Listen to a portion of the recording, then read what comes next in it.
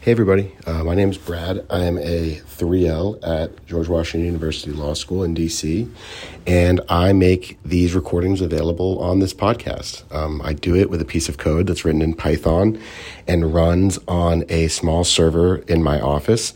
And if you'd like to learn more about the project or support the project, you can do so at the links in the description below. Also, I'd like to tell you about what I've been working on recently. Last week, I launched a website called LexPlug. That's LEXPLUG.com. And it's aimed at law students. It does case summaries, case briefs, and it's got some really cool AI-powered features like Explain It Like I'm 5 mode. It also has a gunner bot, which allows you to query the case directly. You can ask it questions, and it will respond in real time in a chat window based on the case's text. Anyway, if you are a listener of this show and you want to try out the product, you can use the promo code SCOTUSPOD, that's SCOTUSPOD, all caps, on lexplug.com and get 50% off the entire semester. Anyway, thank you so much, and without further ado, the United States Supreme Court. We'll hear argument first this morning in Case 22-1219, Relentless versus the Department of Commerce. Mr. Martinez? Mr. Chief Justice, and may it please the Court, for too long, Chevron has distorted the judicial process and undermined statutory interpretation. It should be overruled for 3 reasons. First, Chevron violates the Constitution. Article 3 empowers judges to say what the law is. It requires them to interpret federal statutes using their best and independent judgment. Chevron undermines that duty. It reallocates interpretive authority from courts to agencies, and it forces courts to adopt inferior agency constructions that are issued for political or policy reasons.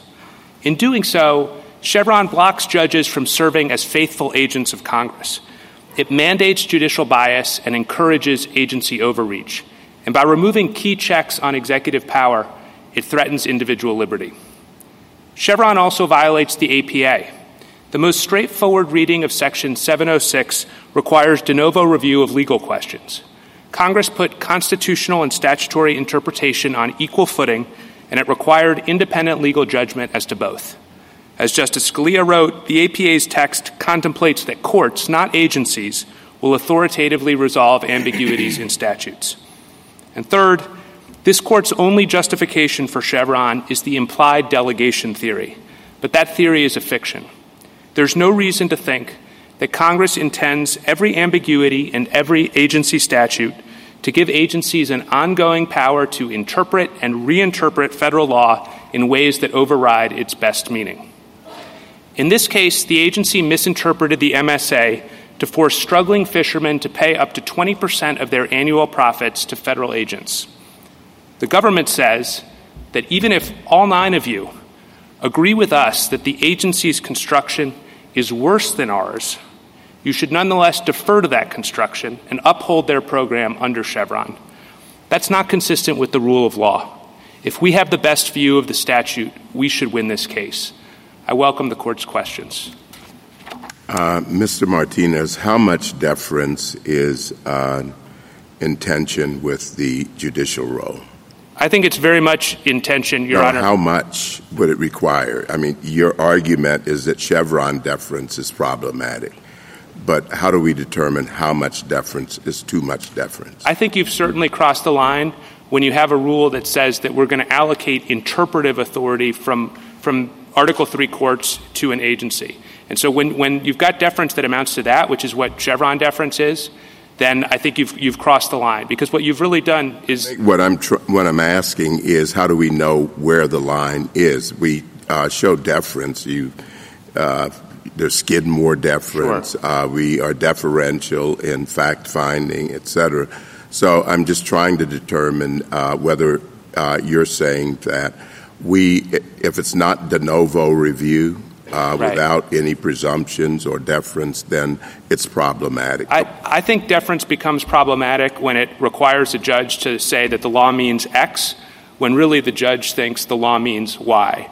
I think Skidmore deference is not problematic because it doesn't require that. Skidmore deference essentially says, and we would be very comfortable with Skidmore, that because the agency has an important role to play in the process, often the agency has helped draft the statute. The agency has knowledge of the policy context surrounding the statute and its implementation. Of course, courts should pay special attention to what agencies say, but the agency ultimately has to bring its expertise to bear in a way that's persuasive. And if the court isn't persuasive, if the court thinks that the law means X, even though the agency thinks the law means Y, then the court needs to go with the best interpretation of the statute, just like it does in every other area of statutory or constitutional interpretation. Let's suppose the statute says the Department of Transportation will set length limits for trucks that are reasonable. Right. Is that a legal question for the court, or is that a policy question for the agency? I think that the legal authority says they've got to be reasonable. That's a term that courts apply in many situations. I think that a court looking at that statute would try to determine the best meaning of the statute, and the best meaning of the statute there would be that the use of the term reasonable confers upon the agency discretion to choose among certain policy options. Now, that doesn't mean that the agency can just do whatever it wants, because there are limits, and the court has to police that limits. Michigan versus EPA is a good example. Congress used a broad term like appropriate, and the question was, which is similar to reasonable, in giving the agency a range of discretion.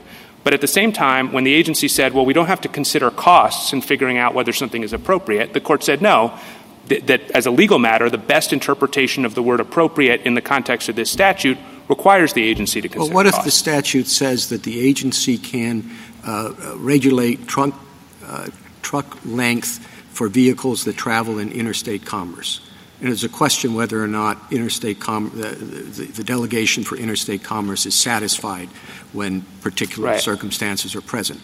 I think that would be a case if the court were called upon to interpret if the dispute was about what interstate commerce means. I think that would be a classic legal question. That would be a legal question for the court.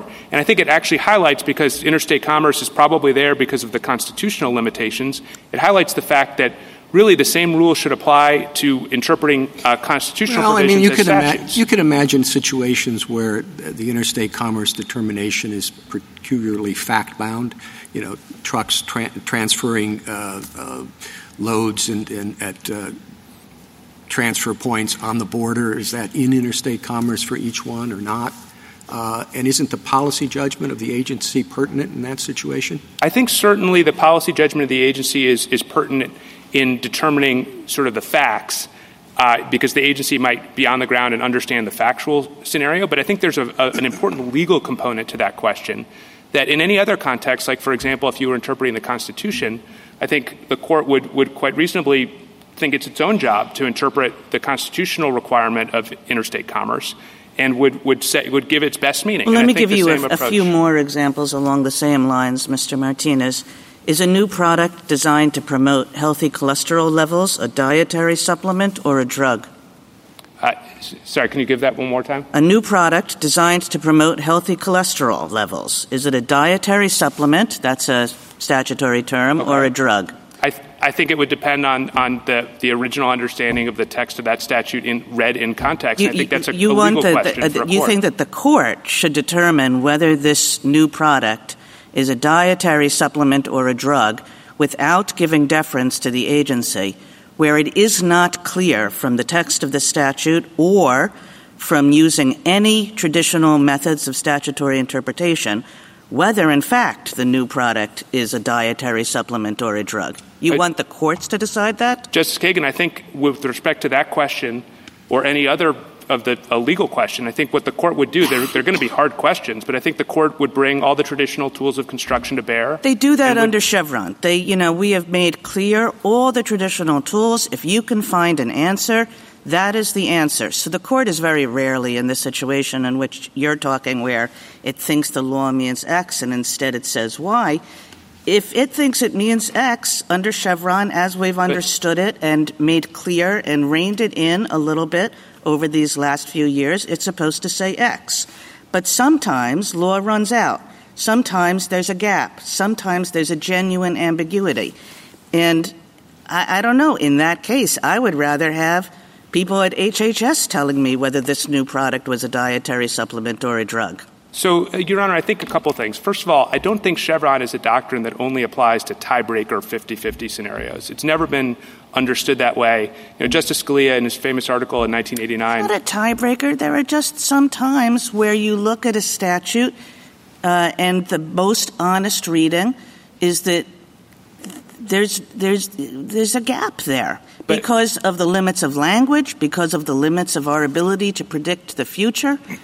And so who fills that gap? But I guess what I would sort of push back on is I don't think there's a gap if the court looks at the statute and thinks, hey, this is a really hard case, it's a really close statute, 52% likely, I think, I have 52% confidence that X is right, 48% likely. I'll give you another one, Mr. Martinez. Does the term power production, these are real cases. Right. These are prototypical Chevron cases. But does the term power production capacity refer to AC power that is sent out to the electric grid or DC power that's produced by a solar panel? I think same answer as the first hypothetical, but let me try to sort of give you a different framework for thinking about this problem.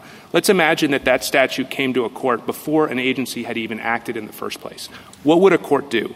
Would a court look at a statutory term like that presents a hard interpretive question and say, well, this is hard, it's sort of 52-48, it's kind of close, I think the law has run out and I'm just not going to be able to decide this? I think the court would go with the best interpretation. The court in that case would have to make a choice, but you see here the court can say, the best option is to listen carefully and to defer if it's reasonable and if it's consistent with everything that we know that Congress has said, to defer to people who actually know things about these things, to people who understand the way particular questions fit within a broader statutory and regulatory scheme, to people who have understanding of the policies and of the facts that led to this.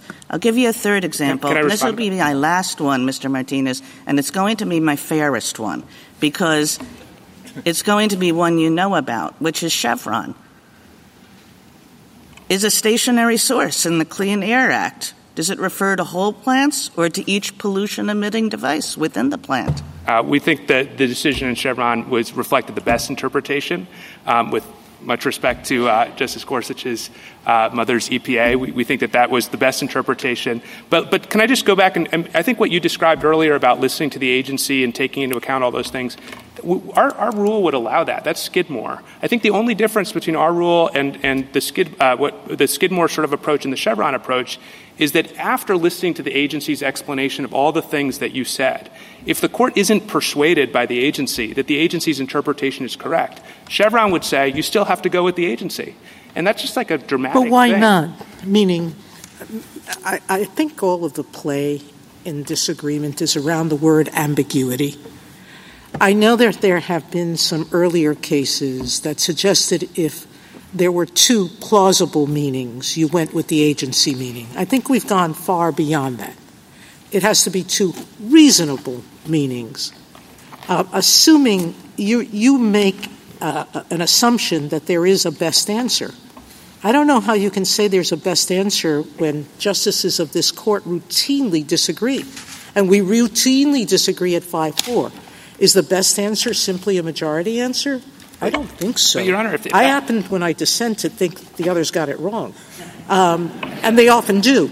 But putting that aside, in those situations, there are two plausible, not merely plausible, there are two best answers. And the question is who makes the choice or helps you make the choice.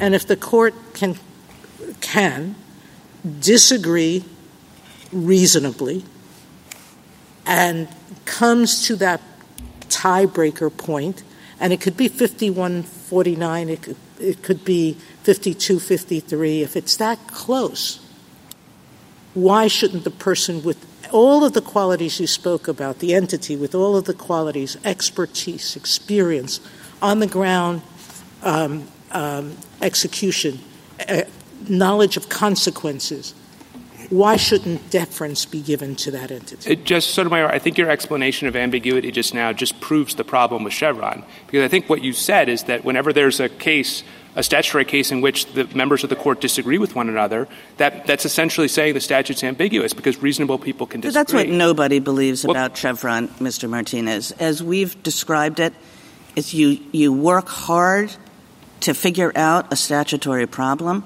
You don't say, oh, it's difficult, oh, there are two interpretations, oh, not everybody agrees with this in 3 seconds flat.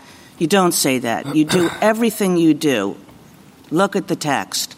Look at legislative history if you believe in legislative history. Look at context. Look at every tool you can. And still there are places where we don't know whether this drug whether this product is a drug or a dietary supplement. And it's best to defer to people who do know, who have had long experience on the ground, who have seen 1,000 of these kinds of situations.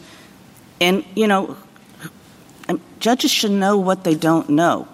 I agree with that, Justice Kagan, but with all due respect, I think I understood Justice Sotomayor to be saying that whenever justices of this court disagree about the best meaning of the statute, because obviously everyone on the court is reasonable, that shows that there's an ambiguity. If that's the test, which I think was the implication of the question, then that can't be wrong. That's much broader than wasn't my step implication. one. My implication was that using all the statutory tools, you can still come up, using them in good faith, using them, you can still come up with no answer, no clear answer. I think you can come up with no clear answer. Or no best answer. Because some statutes are hard, but I think you can come up with the best answer. And the reason I think that is best only because a majority agrees. Because if you had the same statute with the same interpretive question posed to you without the agency having acted, I don't think you would say there's no answer here. I think you would choose the best answer. But Mr. Martinez, I guess I'm struggling to understand what's at stake here,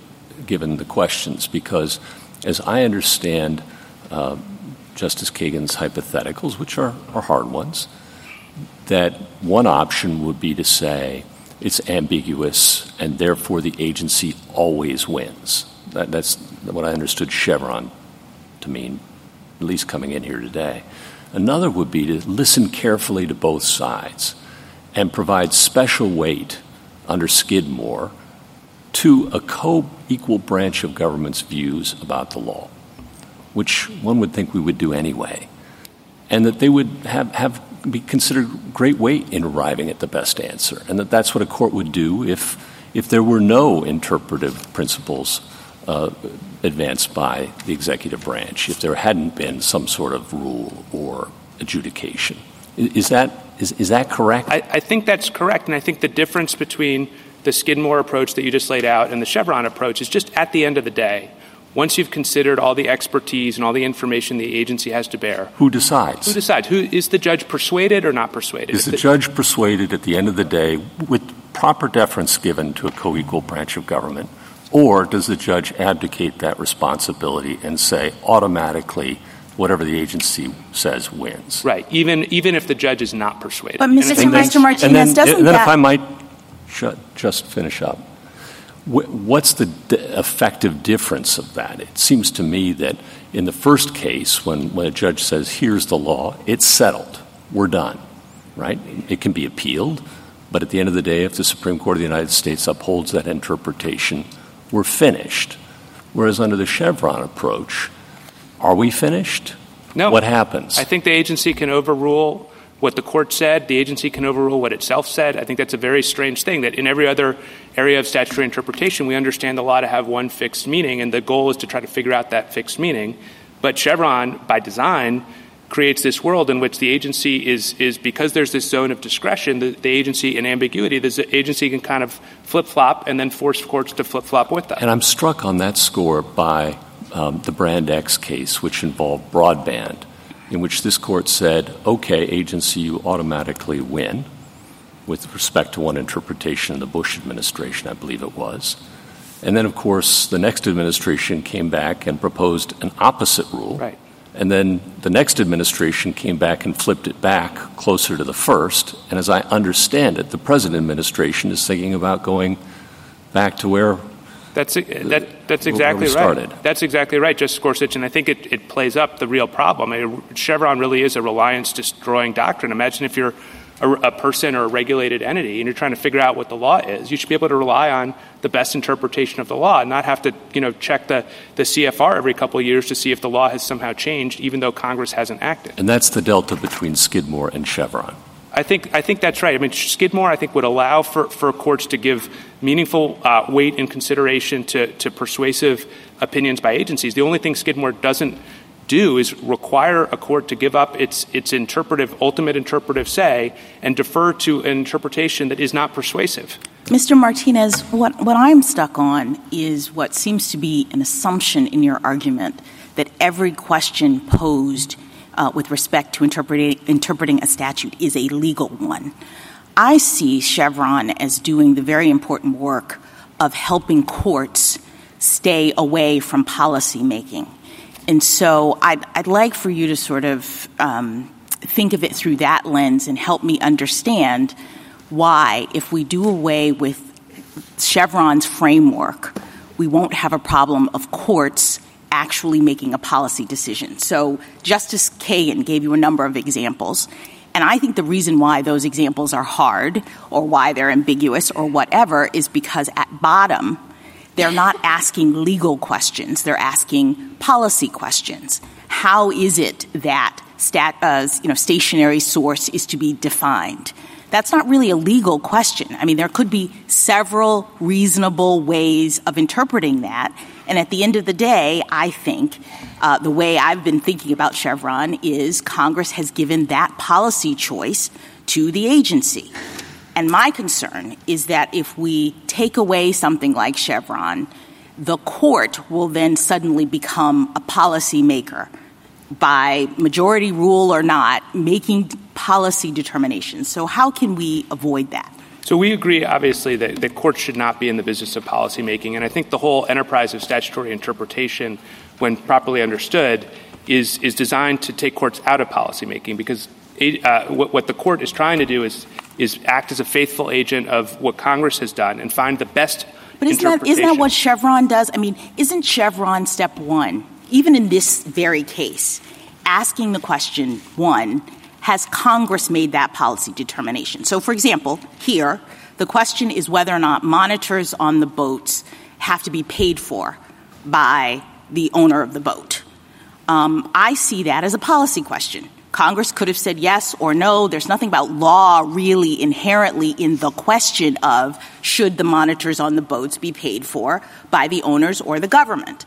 So step one is, has Congress in the statute answered that question? When we say no, everybody agrees that's not in the statute, then we say the agency can make that determination so long as they do so in a reasonable way. And the courts sort of police the boundaries of reasonableness, but whether or not the monitors are paid for is not really a legal question.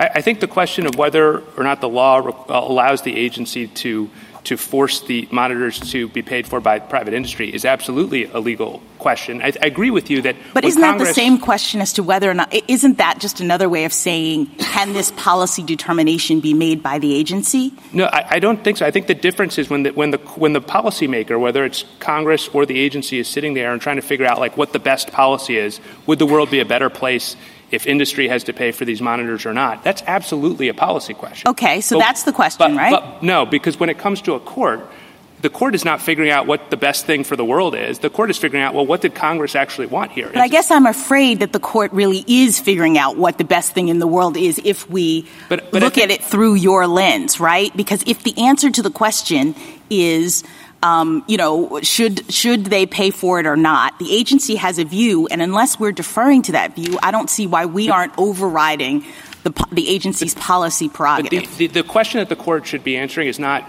should industry pay for the monitors? The question that the court should be answering is, did Congress require or allow industry to be forced to pay for the monitors? And that's a very different question. That's the difference between law and policymaking. And I think the whole assumption, the whole understanding of statutory interpretation under this court's cases is there's a difference between law and policymaking. Judges are there not to exercise force or will. They're there to exercise judgment. They're serving as neutral umpires. They're not players on the field. All right, so how does that play out under your interpretation? So here, what is the question we're supposed to be answering? The question you're supposed to be answering is, does this statute require has Congress either required the monitors to be paid for by industry, or has it given the agency the authority to make that decision? And I think that is illegal. Both of those versions of that question are legal questions, and the answer is no. Mr. Martinez, can I ask you a question about this line between law and policy? And I want to ask you in the context of one of Justice Kagan's examples, the dietary supplement or drug. Where is the line between something that would be then subject to arbitrary and capricious review and something that's a question of law? Because I'm just wondering whether we could say that the definition of dietary supplement or drug might be something that's a question of statutory interpretation in the context of the statute, but which category any one thing fell in might be a question of policy for the agency. Right. Is that possible? I think that's right. I think that would be more of a application of law to fact or a factual question. But I think the core question of what is the meaning of dietary supplement, and I forget what the other alternative was, those are legal questions. But whether the particular cholesterol-reducing drug fell in one category or the other, presumably that depends on how does this function? What is the mechanism by which it decreases cholesterol? I think that's right. But I do think it is important to retain the sort of legal component of that question and make sure that the courts have authority over that legal component. I want to ask you something about your Article 3 argument, too. Justice Thomas asked you what the line is. And, courts all of the time make judgments about whether things are reasonable. But I don't understand you to be disagreeing that things like whether that an agency could be tasked with deciding what was the most feasible, most useful, most reasonable. Well, courts could do that, too. So is that a delegation of judicial power that would offend Article 3, in your view, to give those kinds of No, I think the way to think about those kinds of statutory provisions would be that the best interpretation of the statute, given the nature of the word reasonable in context, is to confer a range of discretion on the agency. And so I think a court in that case, if the agency is operating within the range of discretion, that's arbitrary and capricious review. If the agency is sort of operating at the edges, you have to figure out where the guardrails are. That's the legal question. So if the statute says, the agency can pick red, blue, or green, then the choice among those three options is for the agency. But if you have a legal question like, does pink count as red, that's a legal question. Thank you, Mr. Martinez. How much of an actual question on the ground is this? I saw some study that said we haven't relied on Chevron for 14 years. And Judge Kethledge has written, he's been a judge for 10 years. He's never invoked Chevron Step 2. Judges are used to deciding things, and when they get around to doing it, they tend to think what they've come up with is not only the best answer, but it's the only answer. And I just wonder how often this comes up. I think it comes up a lot, Your Honor, and this court hasn't relied on Chevron since 2016, but the lower courts still have to apply it. And I think these two cases, the two that you're going to hear this morning, sort of show what happens when courts are applying this doctrine, because they're essentially getting to a point where they don't really have to figure out the best answer. And they can just, instead of asking what does this statute mean, they can ask a different threshold question, which is this statute ambiguous enough that we should just, let the agency do the work for us? Thank you, Justice Thomas. Justice Alito? Mr. Martinez, would you agree that one of the reasons why Chevron was originally so popular was concern that judges were allowing their policy views, consciously or unconsciously, to influence their interpretation of the statutes in question? Yes. Why was that fear unfounded? Why do you think now that the fear was unfounded? Well, I think three things. First of all, I think the fear it's reasonable to think the fear has diminished over time, regardless of what it was then, in large part due to the very salutary developments in the way that this court and the lower courts generally now think about statutory construction. In the old days, there was a lot of reliance on legislative history and on sort of more free-form analysis that I think made it easier for policy considerations to infect the judicial decision-making process. But this court has now made clear that, really we should be text-focused. We should be focused on faithful agency to Congress. So I think that is one difference. I think another difference is courts now have become more appreciative of the fact that we're not just talking about rules of like judicially made common law about how to interpret statutes. We have the APA here. Justice Scalia was a big defender of Chevron in its original incarnation, but over time came to realize that the APA had text that actually bore on this question. And I think when you're enforcing that text, you come to the same place as our Article 3 argument, which is that courts have to exercise independent judgment. But do you think that the canons of interpretation that we have now and all of the other tools that we have in our statutory interpretation toolkit are like the Enigma machine, and so we have these statutes and they're sort of written in code and we run them through the Enigma machine and abracadabra, we have the best interpretation? Do you really think that's how it works?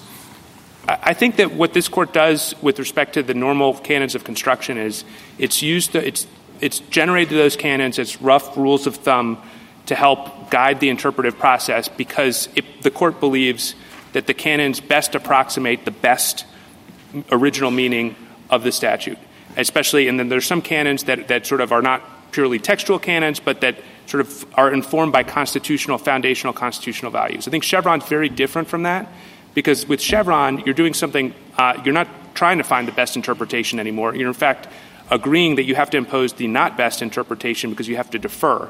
And so unlike all the other canons, Chevron is the only one that says to courts, you can stop doing your normal interpretive function, and we're going to allocate that interpretive function outside of Article 3. Thank you. Justice Sotomayor?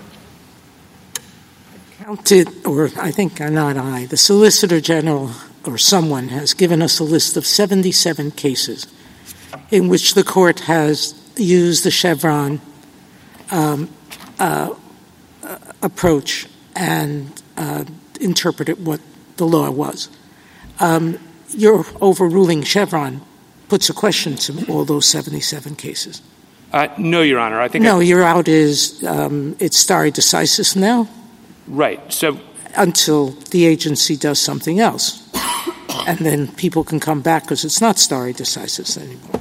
So I think with respect to the effects of applying normal rules of construction here instead of Chevron, I'd say two things. First of all, the 70 holdings or whatever, the bottom line holdings in those cases would get stare decisis, so they would not be undermined. So there's no convulsive change of the law with respect to this. I don't understand how that happens. Once you have a new approach, I'm not sure. But let me move on to the second part of my question, which is the cases that come to the court are usually the hard cases. So you say in the last 14 years we've barely referenced Chevron. And do you know what the breakup is? How often have we been consistently upheld the agency in those cases? In the cases since 2016? Yes. I don't know the track record on that. I know. It's interesting. But I will say, there's some putting that aside where we've disagreed, do you suggest that our disagreement was based on ignoring of Chevron or us doing exactly what you say we should be doing, which is to say this is outside the bounds of reasonableness or around the guardrails because you're going outside of reasonable interpretation? I think the court in cases like the American Hospital case or the Digital Realty case, which I think are two really good recent examples, the court unanimously overturns the lower court decision because it does exactly the right thing. It does all the canons at step one, and it essentially says, like, the statute is clear. But I think what those 9-0 decisions show is how confusing and unworkable Chevron is because the lower courts, purported to do or didn't really do what they were supposed to do, and they came to the opposite conclusion, not necessarily because they thought that your interpretation wasn't the best, but rather because it thought that the statute was ambiguous enough that it required deference. And so it was this threshold. That judgment is inherent in every question.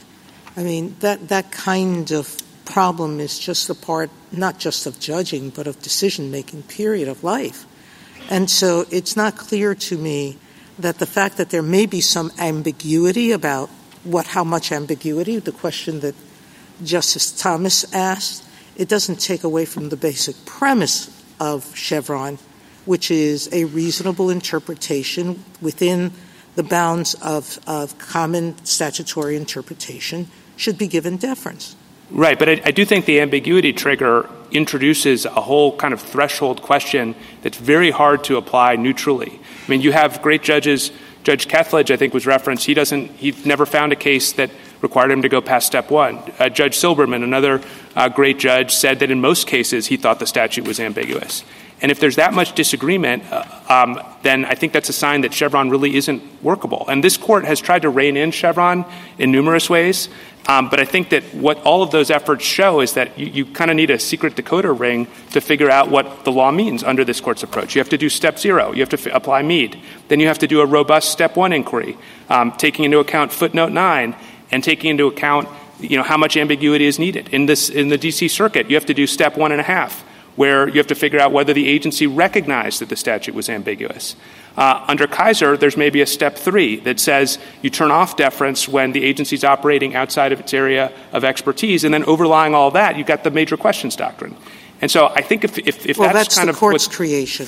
Right, but it's the court's creation because it's trying to solve the fundamental problem, which is that Chevron is doing something very weird. It's taking interpretive authority that belongs to courts, and it's giving it to agencies. So all of these bells and whistles are efforts to kind of claw it back to address the symptoms, but I think it's time for the court to address the disease, the underlying problem, which is Chevron itself. Justice Kagan? Mr. Martinez, I want you to think of this from Congress's perspective. So I was thinking, what is the next big piece of legislation on the horizon? And who knows? Don't have a crystal ball. But I'm going to say, I'm going to guess that it's artificial intelligence. So let's imagine Congress enacts an artificial intelligence bill. And it has all kinds of delegations. Maybe it creates an agency for the purpose, or maybe it uses existing agencies. And it has all kinds of delegations to that agency or agencies about how to regulate artificial intelligence so that this nation can capture the opportunities but also meet the challenges of that. And then just by the nature of things, and especially the nature of the subject, there are going to be all kinds of places where, although there's not an explicit delegation, Congress has in effect left a gap. It has created an ambiguity. And what Congress is thinking is, do we want courts to fill that gap, or do we want an agency to fill that gap when the normal techniques of legal interpretation have run out? On the matter of artificial intelligence, what does Congress want, Mr. Martinez? I think Congress wants courts to interpret the best interpretation of their Congress apply the doesn't best know what that interpretation. answer means.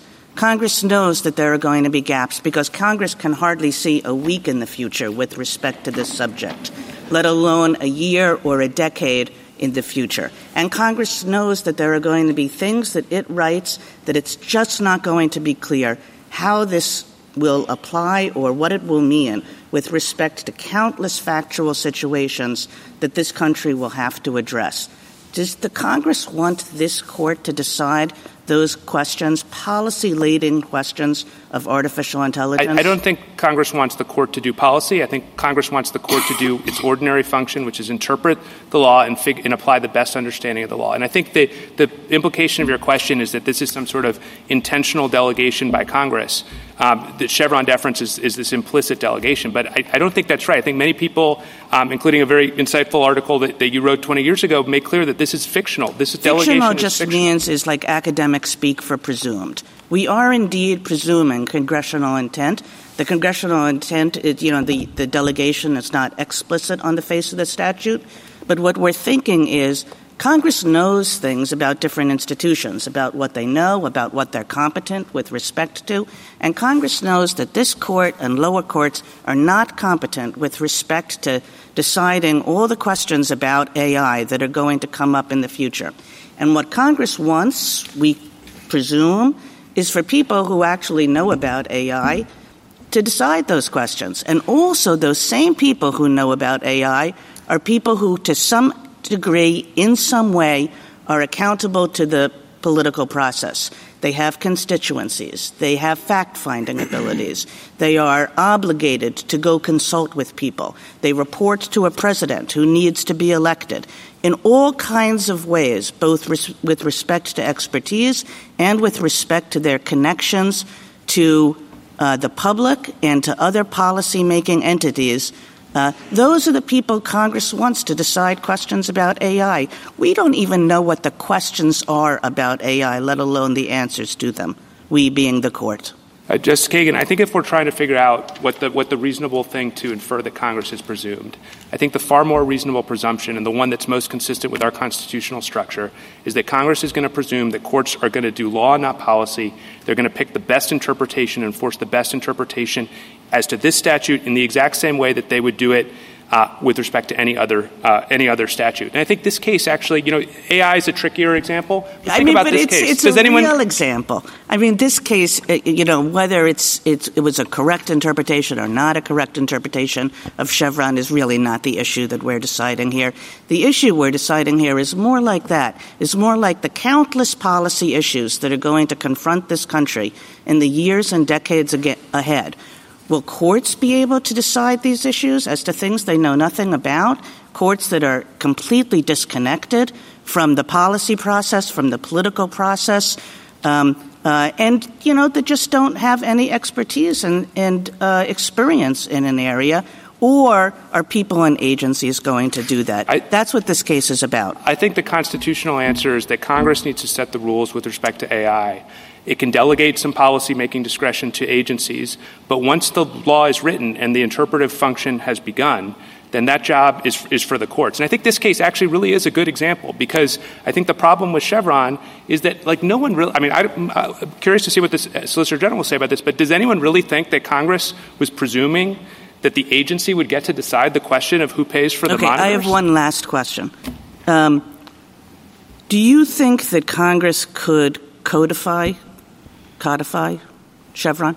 I don't think so, because I think that a statute that codifies Chevron would say essentially that the interpretive authority has been reallocated from the court to the agency. I think that interpretive Congress authority— cannot decide that in cases after all the statutory tools have been used and there remains a gap or an ambiguity, Congress could not decide that it wants people who know something about something to decide the questions that will be left over. I think that gives away and would take away from courts and give to agencies core judicial interpretive authority. I don't think Congress could do that in the same way that Congress couldn't tell the president how to exercise the veto power or the pardon power. It can't tell courts how to do interpretation and to defer to someone else. Thank you.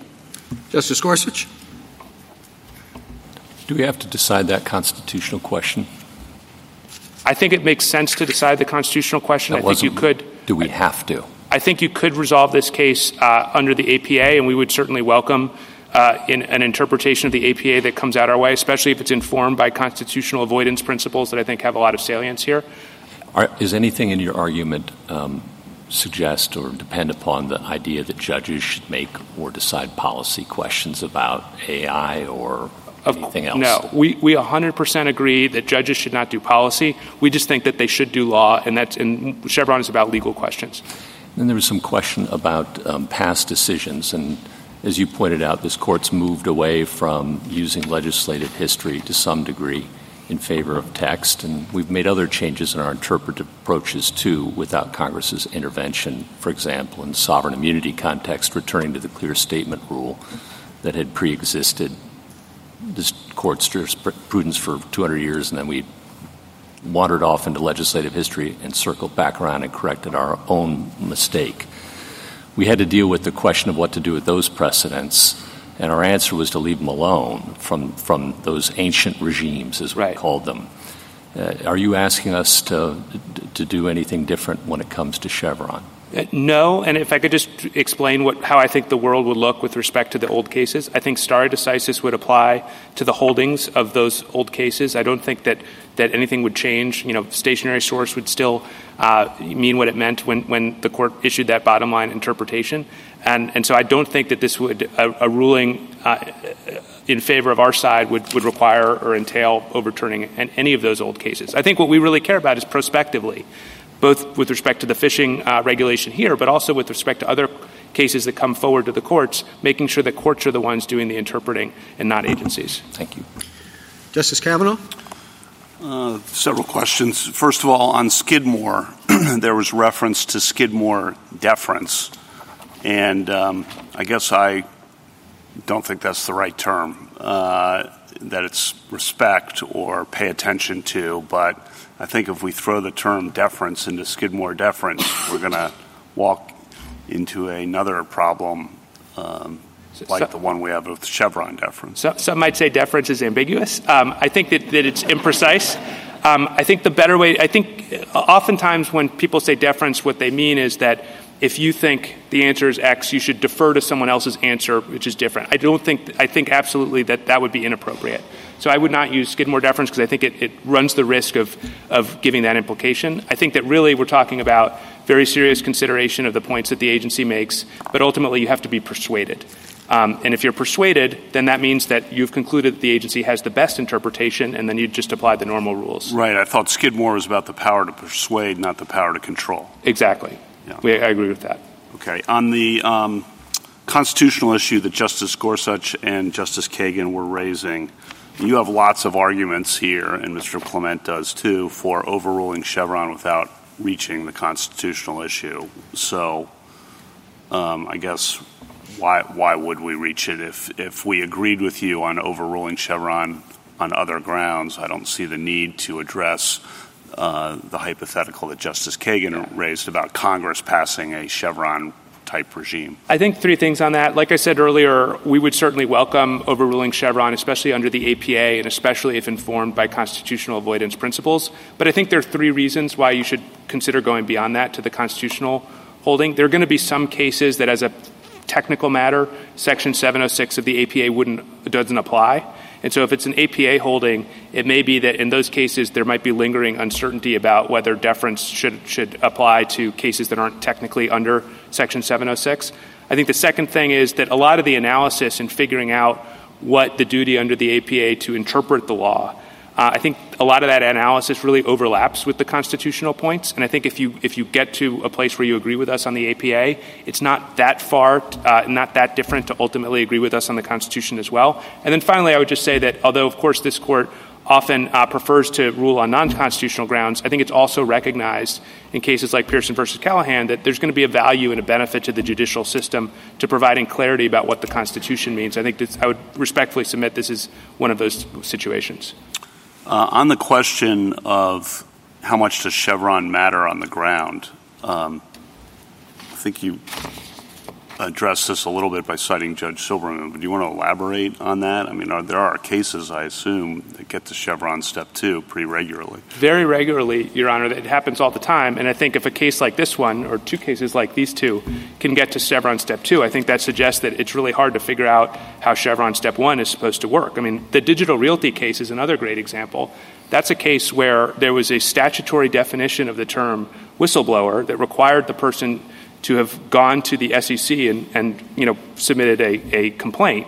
And the government and the lower court concluded that that was ambiguous and that it might actually apply. It was reasonable to read the statute to not require a report to the SEC. So I think there are cases, there are examples like these that come up all the time. And, thankfully this court doesn't have to intervene every single time. But the reason that the problem is there is because you've told lower courts how to do their interpretation. And as long as that instruction is out there, there are going to be a lot of cases that get it wrong, and you're not going to want to be in the business of sort of error correction on each one. On the question of how Congress can operate without Chevron, I just want to have you elaborate on that a little more. My understanding is Congress oftentimes will use terms like the agency can regulate reasonable limits or appropriate limits. And that gives, under State Farm, a lot of discretion to the agency to make choices to do what Justice Kagan was talking about, to think about the world as it exists 5 years from now or 10 years from now and not have to worry about going back to Congress. So the question really is for Congress in its drafting choices, I think, what kinds of broad, capacious terms it uses as opposed to using more defined terms or usual kinds of statutory language. Yes, it can't rewrite that. At least that's how I thought Congress could operate in a world where Chevron does not exist. I think that's exactly right, Justice Kavanaugh. And I think that, like I said earlier, in those situations, the court's job is basically figuring out what the best interpretation of that word is.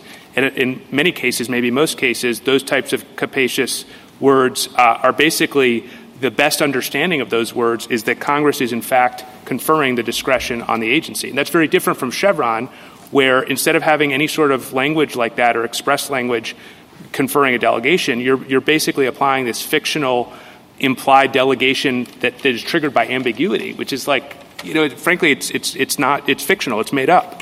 And so I think a world in which Congress, when it wants to delegate to agencies, needs to be express and use language like that or other language, I think is a better world from the perspective of Article 1 and from Article 3. Thank you.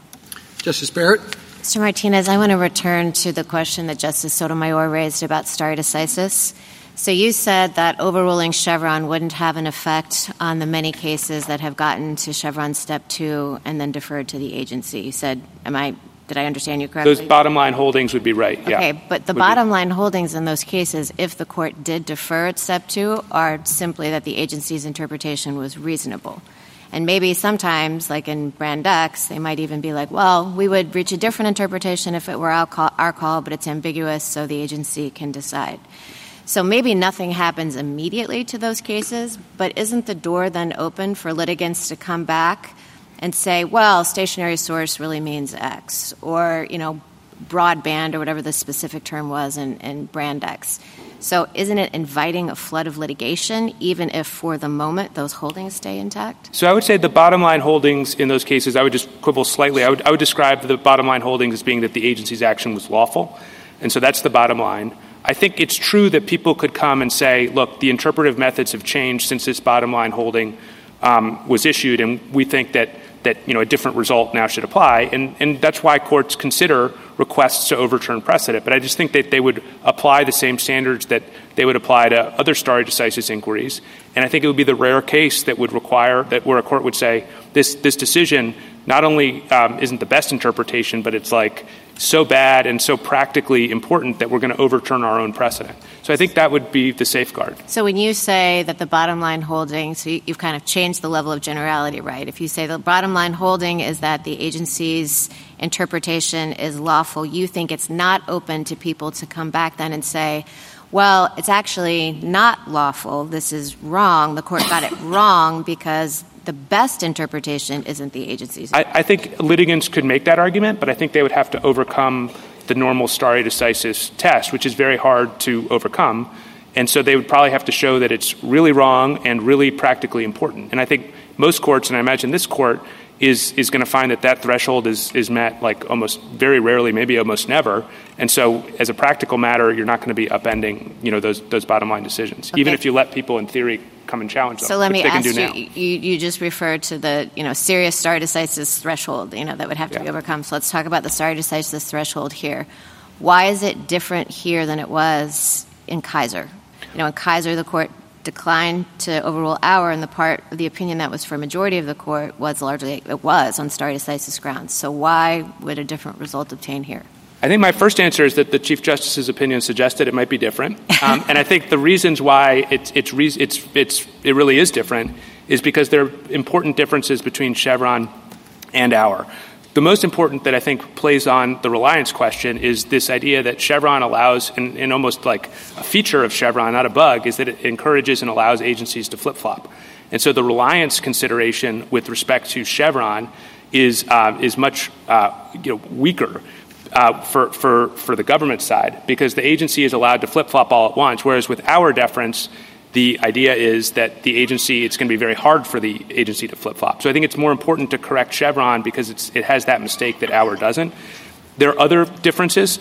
Chevron is problematic because it lets agencies say what Congress intended or what Congress's meaning was, as opposed to just saying what they themselves meant with the regulation that they themselves enacted. So I think the kind of, the deference makes more sense when you're deferring to the entity that actually created the provision in question, as opposed to deferring to their interpretation of a provision that was created by Congress.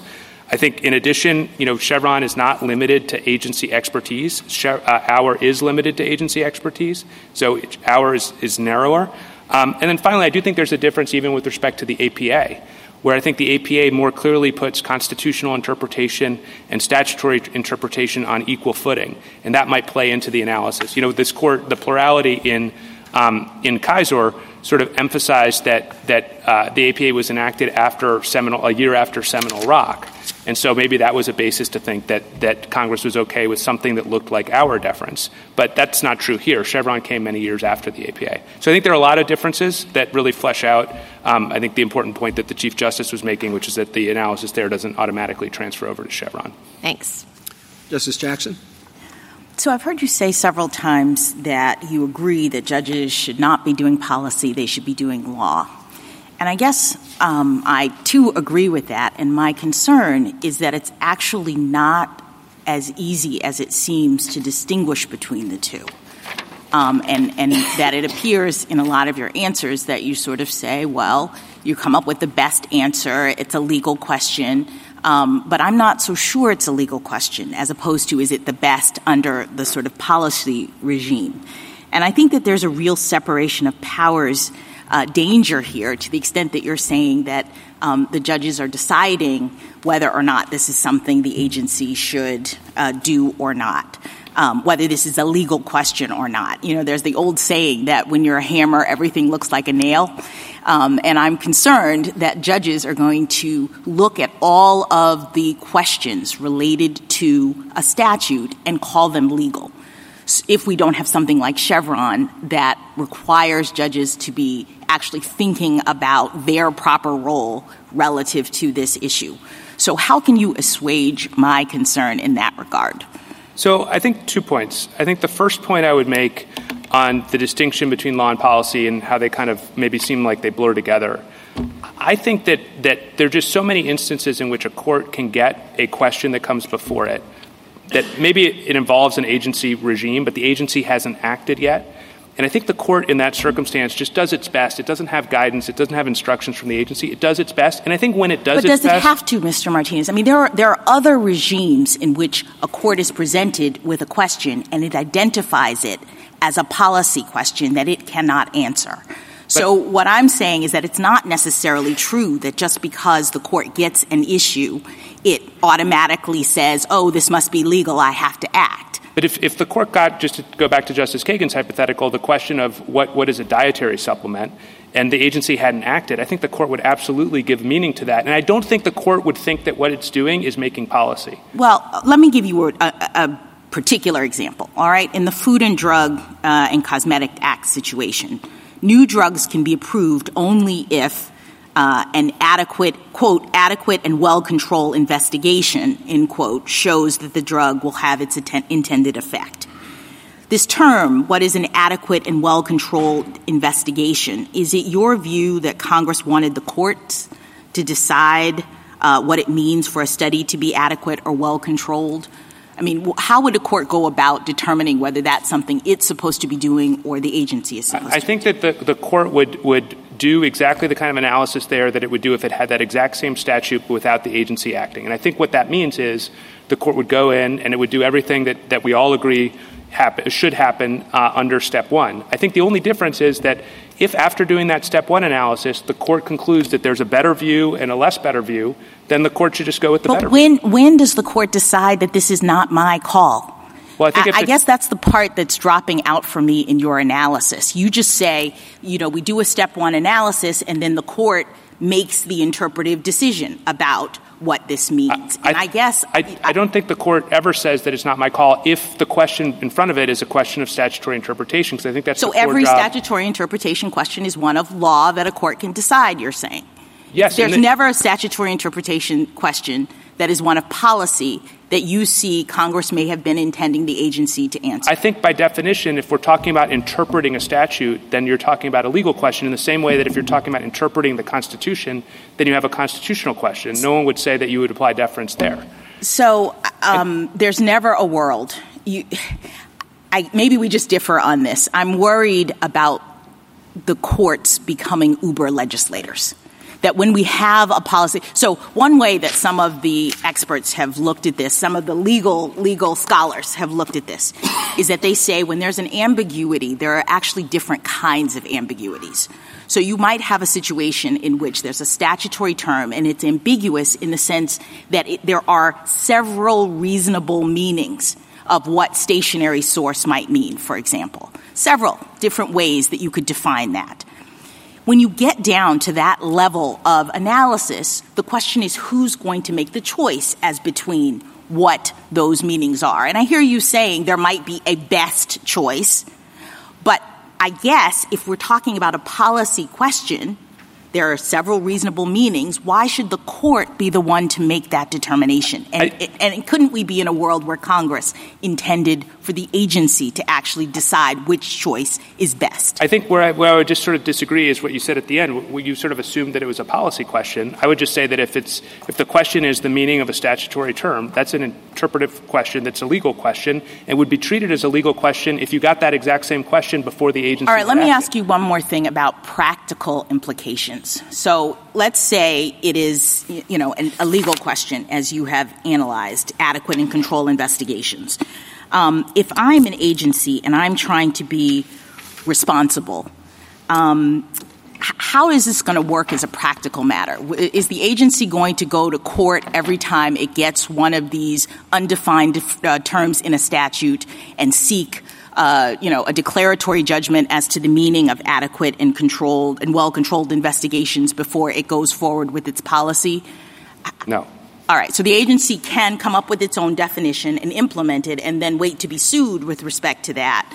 And every term undefined in a statute we're going to have litigation about.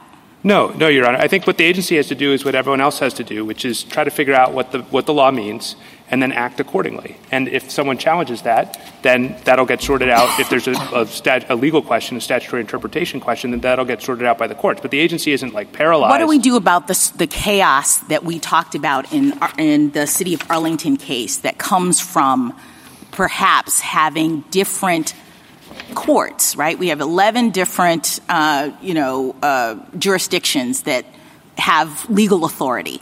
So something like the definition of adequate and well-controlled investigations, you say the courts will sort it out. Well, first of all, it will take years, perhaps, for the courts to sort it out. What is the agency supposed to be doing in the meantime? And different courts from all of these different jurisdictions could actually have a different view, as Justice Sotomayor pointed out, of what adequate and well-controlled investigations are supposed to do. So, means. So isn't it sort of impractical and chaotic to have a world in which every undefined term in a statute is subject to litigation if you're trying to govern?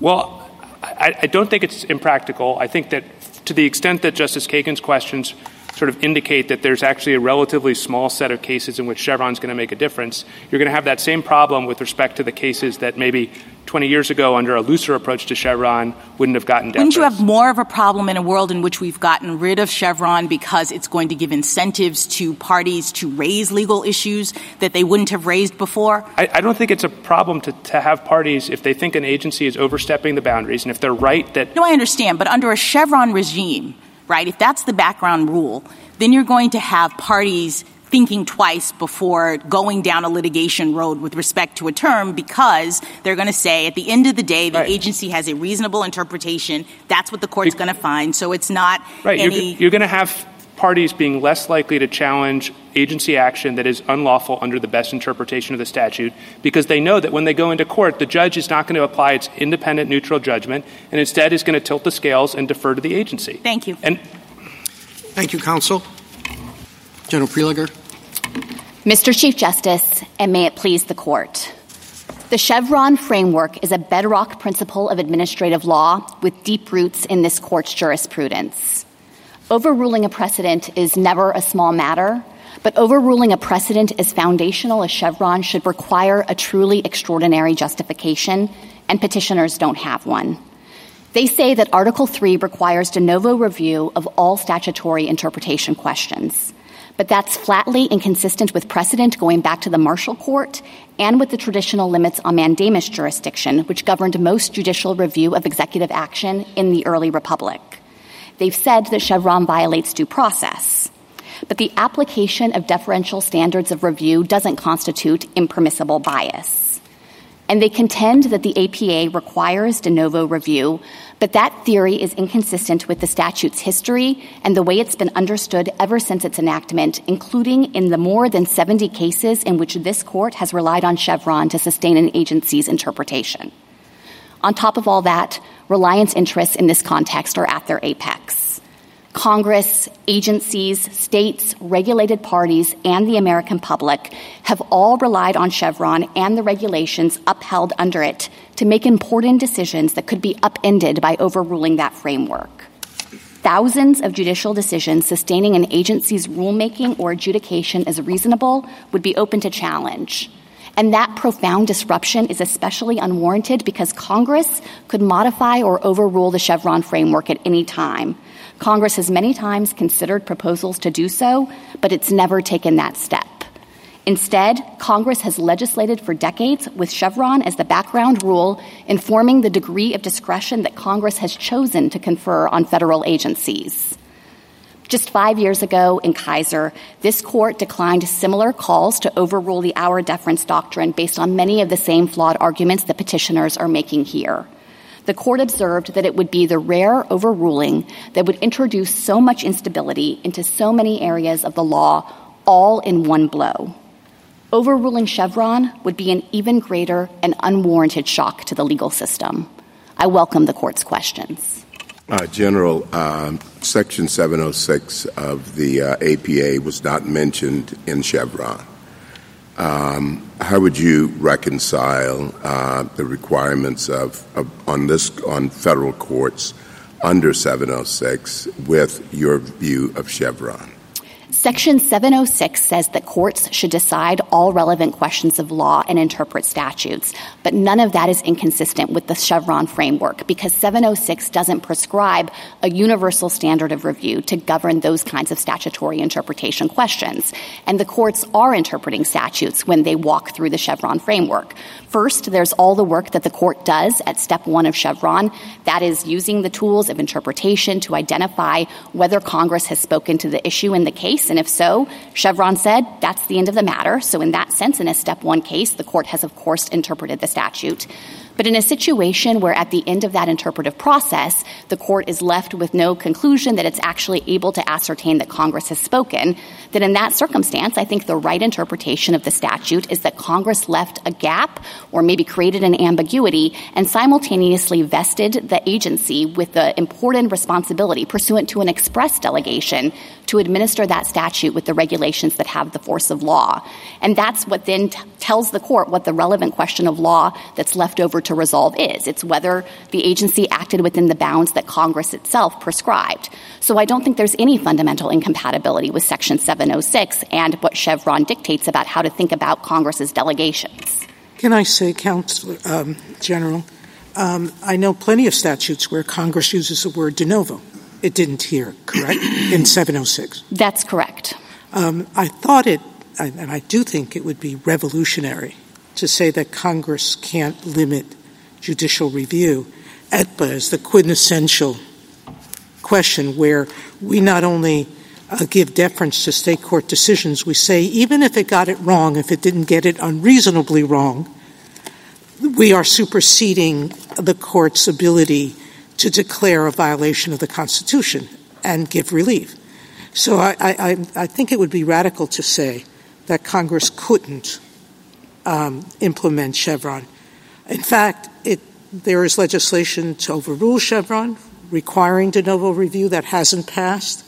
There are statutes that basically don't say apply de novo review, correct? Yes. And there are statutes that require deferential review explicitly to legal questions, correct? Yes. Besides Chevron. Yes. All right. So now we're now at 706, and your adversary, your opposing counsel, said that he didn't see that much disruption from overruling Chevron, that nobody would really bring up those old cases.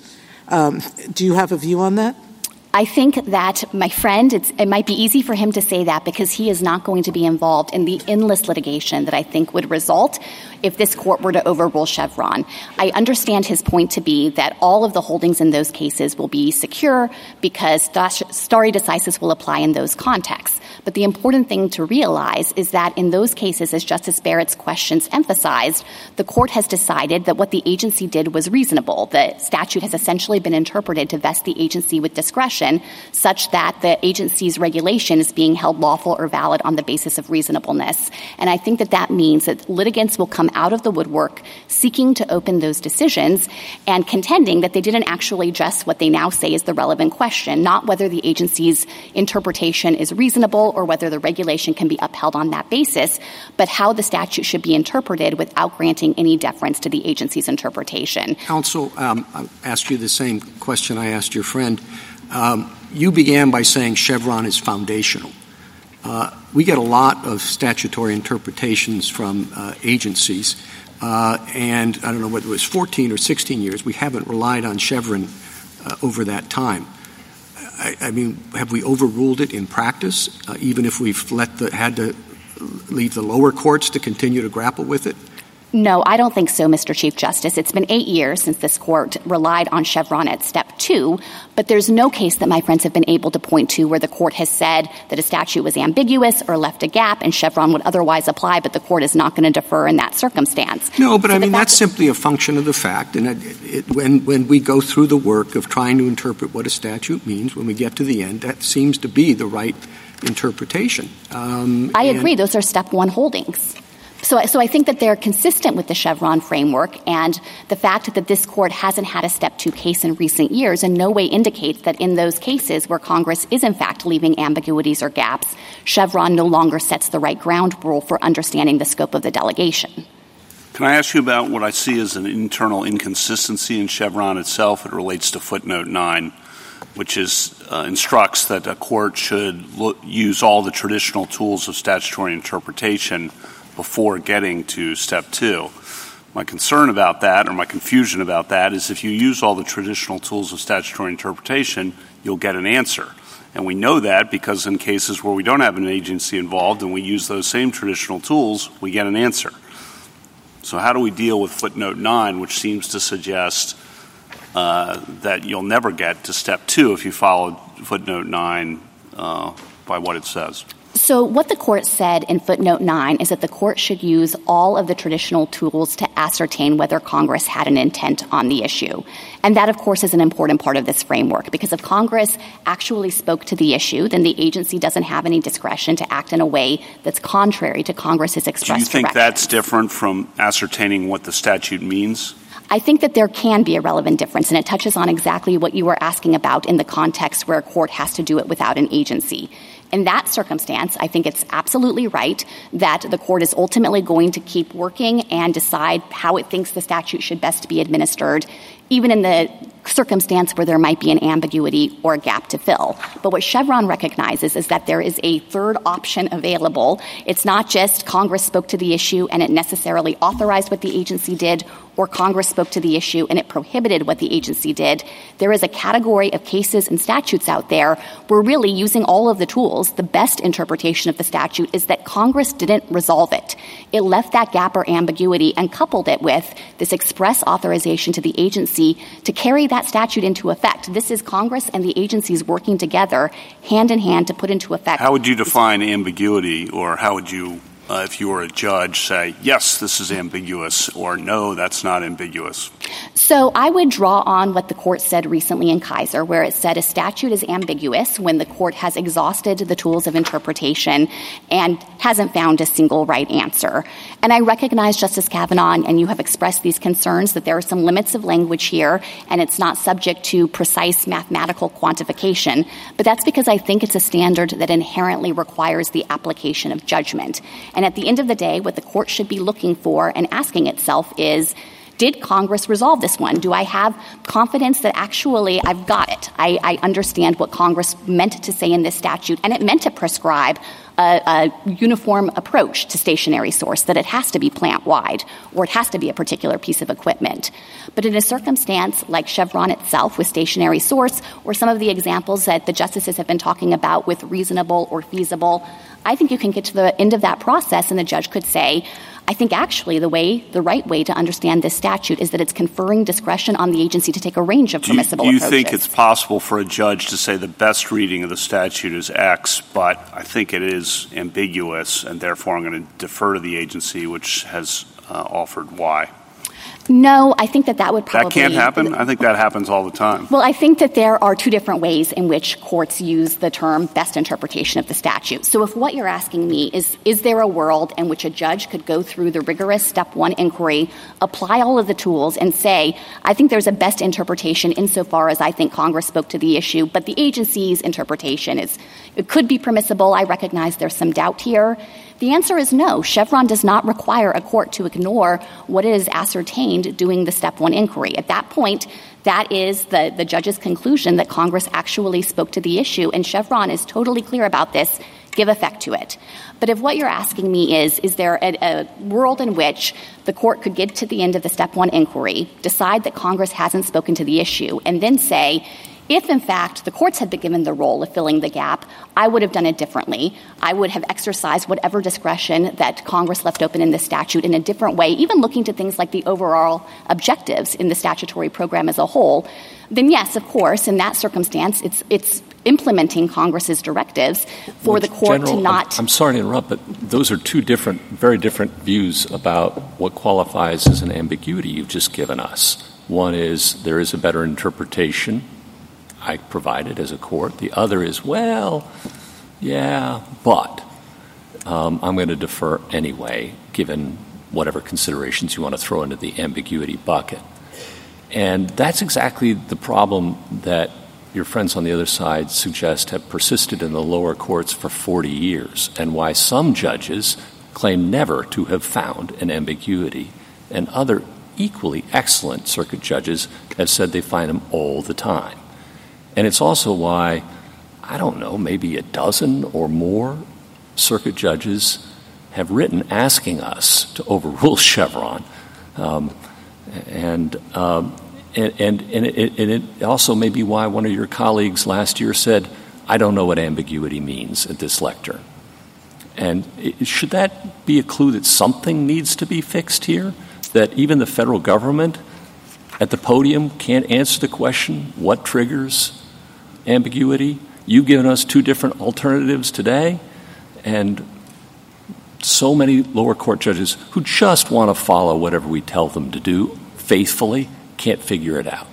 So there's a lot packed in there, Justice Gorsuch, and I want to respond to each of your concerns. First, I would draw from Chevron and Kaiser in defining what is an ambiguity. It is when a court has applied the tools of construction and can't ascertain that Congress had an intent on the matter. So I think that is the core question for a court at step one of Chevron, and that's the circumstance that would only ever move a court to applying deference at step two. Now, I understand the concern you expressed that maybe lower courts are too reflexively finding that there's ambiguity. You gave us a second definition just a moment ago. I was trying to explain how I thought that sometimes in the case law, best interpretation is used in two different... Right. I don't think that's a different understanding of Chevron. Well, I think that's really a difference between step one and step two. Your friend a year ago thought so, and lower court judges think so. So let me respond to the concern about lower court judges. If you think that they are too readily finding ambiguity, I think the court could do in this case exactly what it did in Kaiser. Haven't we done that like 15 times over the last 8 or 10 years? Say, really, really, really, go look at all the statutory tools. And yet here we have two cases, one in which one court found ambiguity and went to step two, and another one which, well, I can't tell what it did, but there's a pretty good argument. It tried to resolve it at step one. So even in a case involving herring fishermen and the question whether they have to pay for government officials to be on board their boats, which may call for some expertise, but it doesn't have much to do with fishing or fisheries. It has to do with payments of government costs. We lower court judges, even here in this rather prosaic case, can't figure out what Chevron means. Well, I do think that issuing a reminder to courts about the thoroughness that's necessary at step one could make a difference in this context. And I can just share anecdotally on behalf of the government that we have canvassed the litigating components and looked at the lower court case law. And after Kaiser, lower courts granted our deference far less frequently. So I think it can matter and that lower courts can get that kind of message if you're worried about it.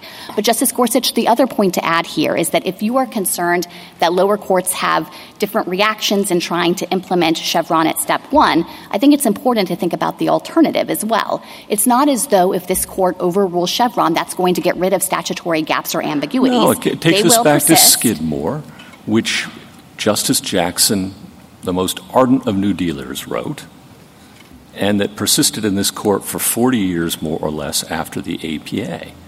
And the world seemed to continue on its axis just fine.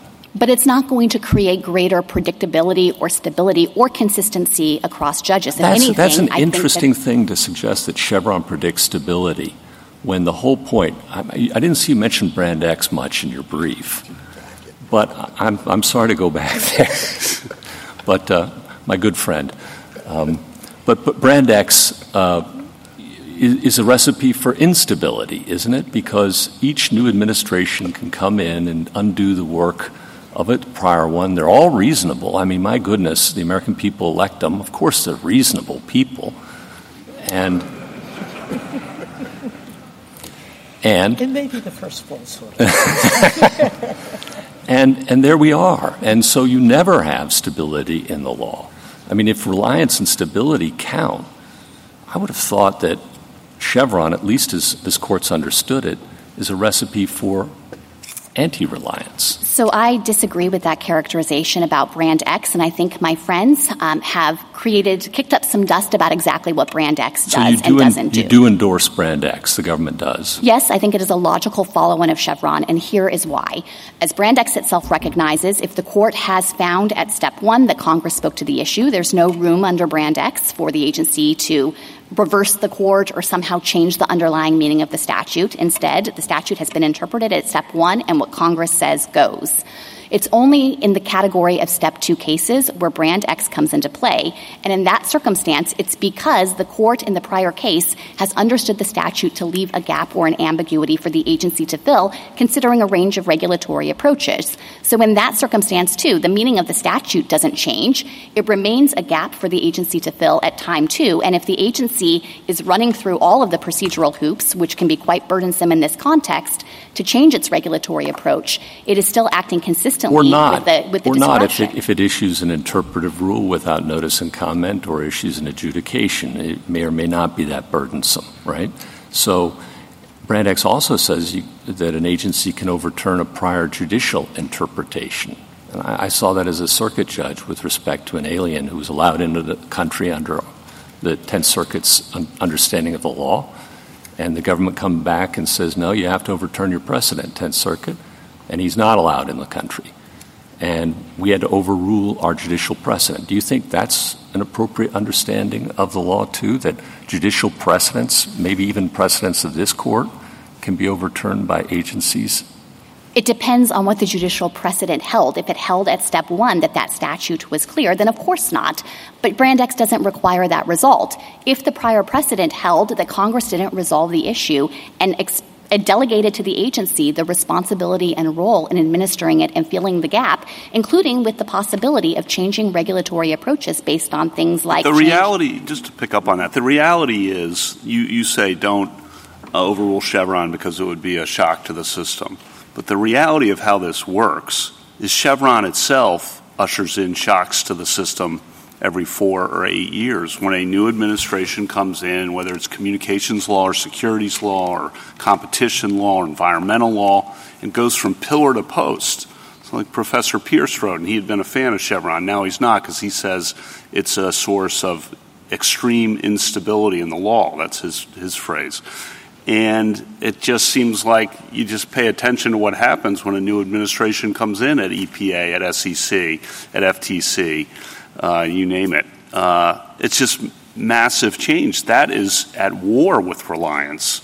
That is not stability. And so I think to hold up stability and reliance is a little tough given just watching how it operates every 4 years. Well, let me give you a couple of different reactions to that. I think that that is a small sliver of cases or circumstances. And in the mine run case involving agency regulations, agencies themselves build on those regulations as a foundation. There's no evidence that agencies are out there flip-flopping left and right or doing so on a whim. And it brings me to the important point that to do... I don't think they're... I'm sorry to interrupt, and I'll let you finish, but I don't think they're doing it on a whim. I think they're doing it because they have disagreement with the policy of the prior administration, and they're using what Chevron gives them and what they can't get through Congress to do it themselves, self-help, and to do it themselves unilaterally, which is completely inconsistent with bicameralism and presentment to get your policy objectives enacted into law. But Justice Kavanaugh, the premise I think that's embedded in that question is the idea that Congress had spoken to that issue.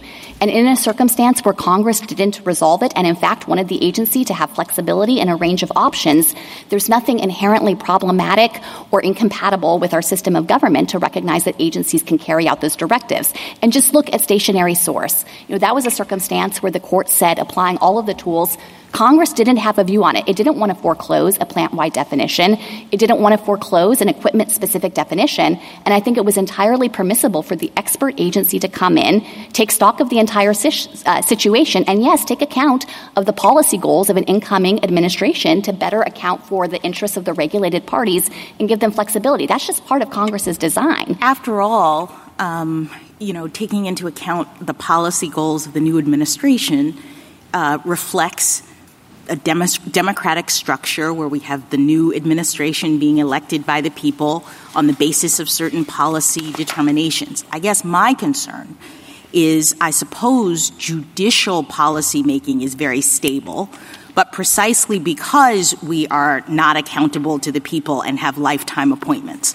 So if we have gaps and ambiguities in statutes and the judiciary is coming in to fill them, I suppose we would have something of a separation of powers separation of powers concern related to judicial policymaking. Am I wrong to be worried about that? No, I think that concern is valid, and I think it's valid along two separate dimensions. And one is to recognize that in these scenarios where we're at Chevron Step 2, by definition, it's because the statute itself doesn't supply an answer, and the court can't ascertain that Congress actually meant to resolve it. And in that circumstance, it's entirely sensible for Congress to give the issue to an agency when it is charged with administering the statute and of necessity is going to have to fill the gap along the way. And Congress could quite legitimately want the agency to draw on its policymaking expertise in figuring out the right way to fill the gap. What do you say to Mr. Martinez, who says we've already characterized that as a question of law because the court was involved at Step 1 in making the determination, and so it seems a little odd, I think I took this away from his presentation, to suddenly say when we're in a Step 2 gap-filling world, now we're going to call it a policy question as opposed to a legal one?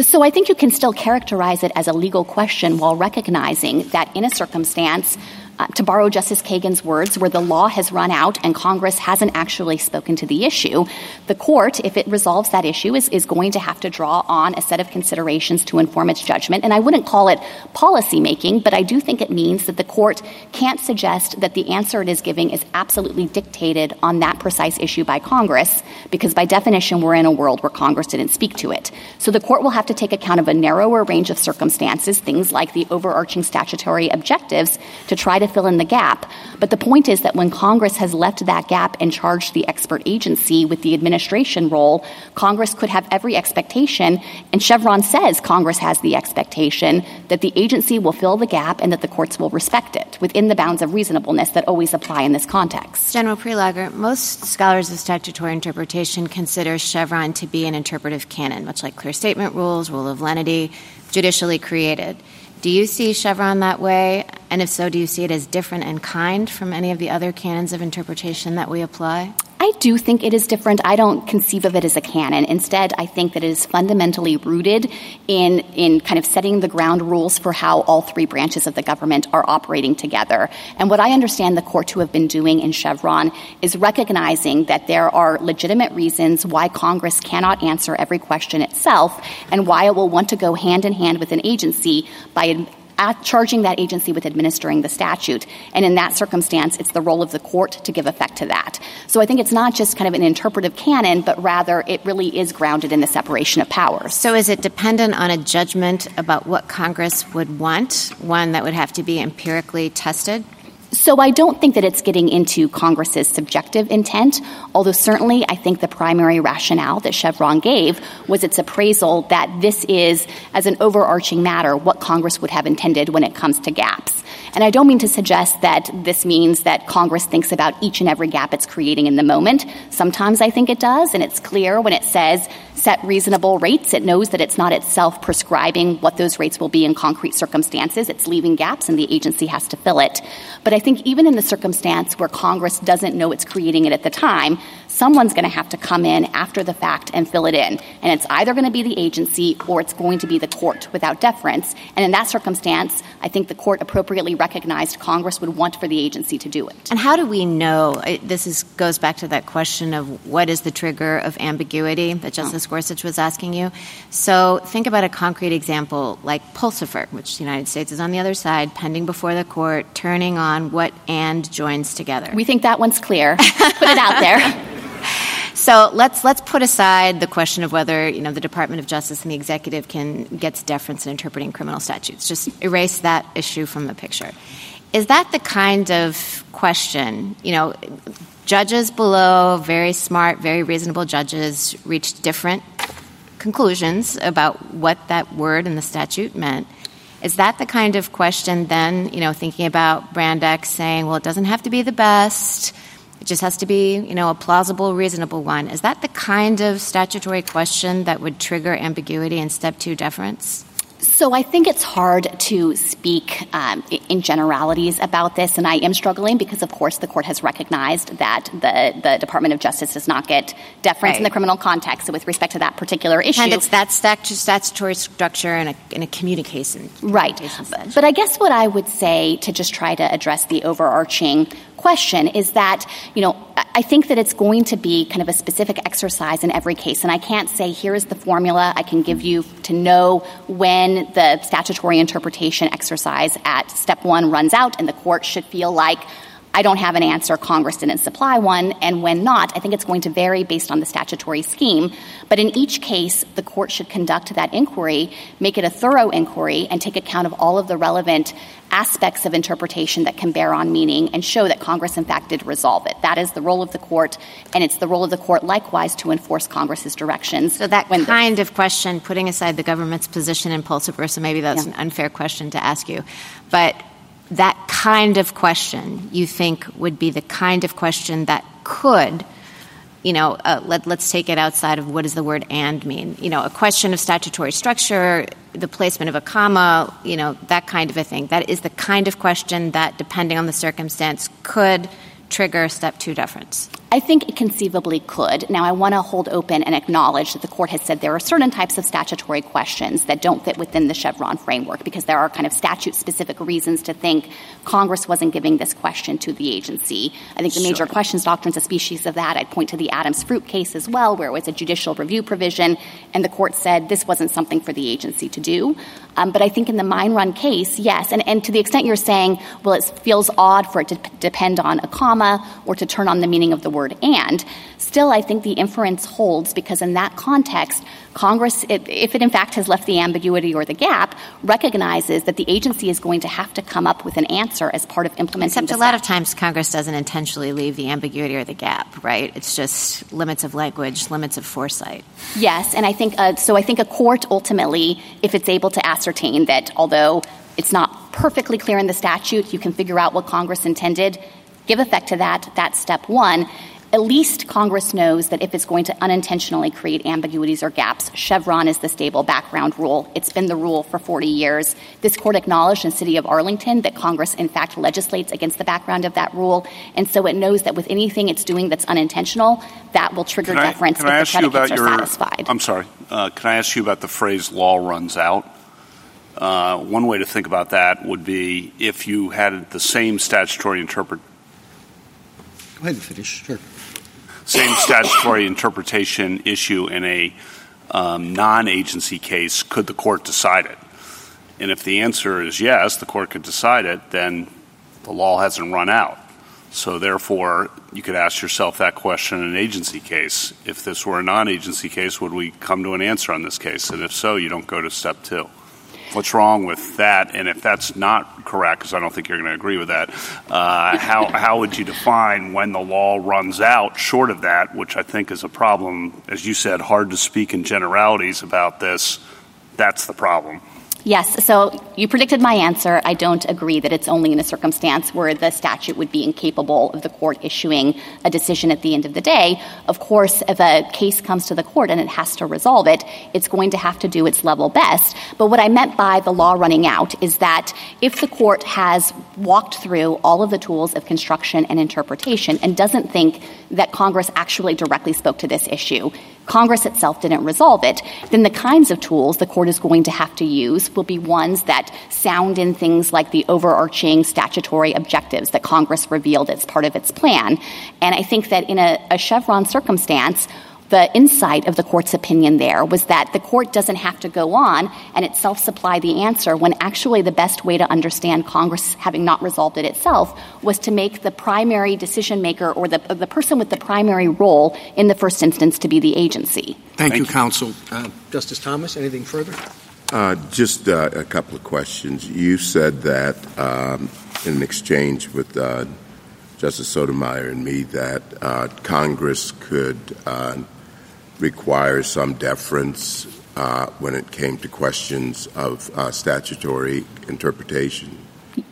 In 706, the reviewing court shall decide all relevant questions of law, interpret constitutional and statutory provisions, etc. Could Congress also require deference on the part of the court with respect to constitutional issues? So I think that would raise distinct issues in light of the different history that would be in play in that kind of hypothetical. There has not been a long-standing history of courts deferring to agencies when it comes to interpreting the Constitution, so I think there could be a unique Article III interest at stake there.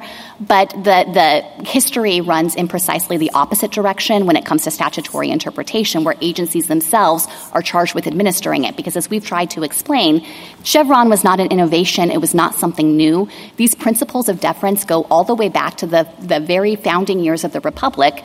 They're reflected in things like mandamus practice, where virtually all executive action for the first 100 years of our nation's history was reviewed deferentially, and then it was continued in a long line of cases from this court, recognizing specifically that in a circumstance when you have the executive administering the statute, Congress could delegate and could expect for those delegations to be respected. I think mandamus is a little bit different and the other extraordinary writs in that you had quite a high hurdle before they became applicable.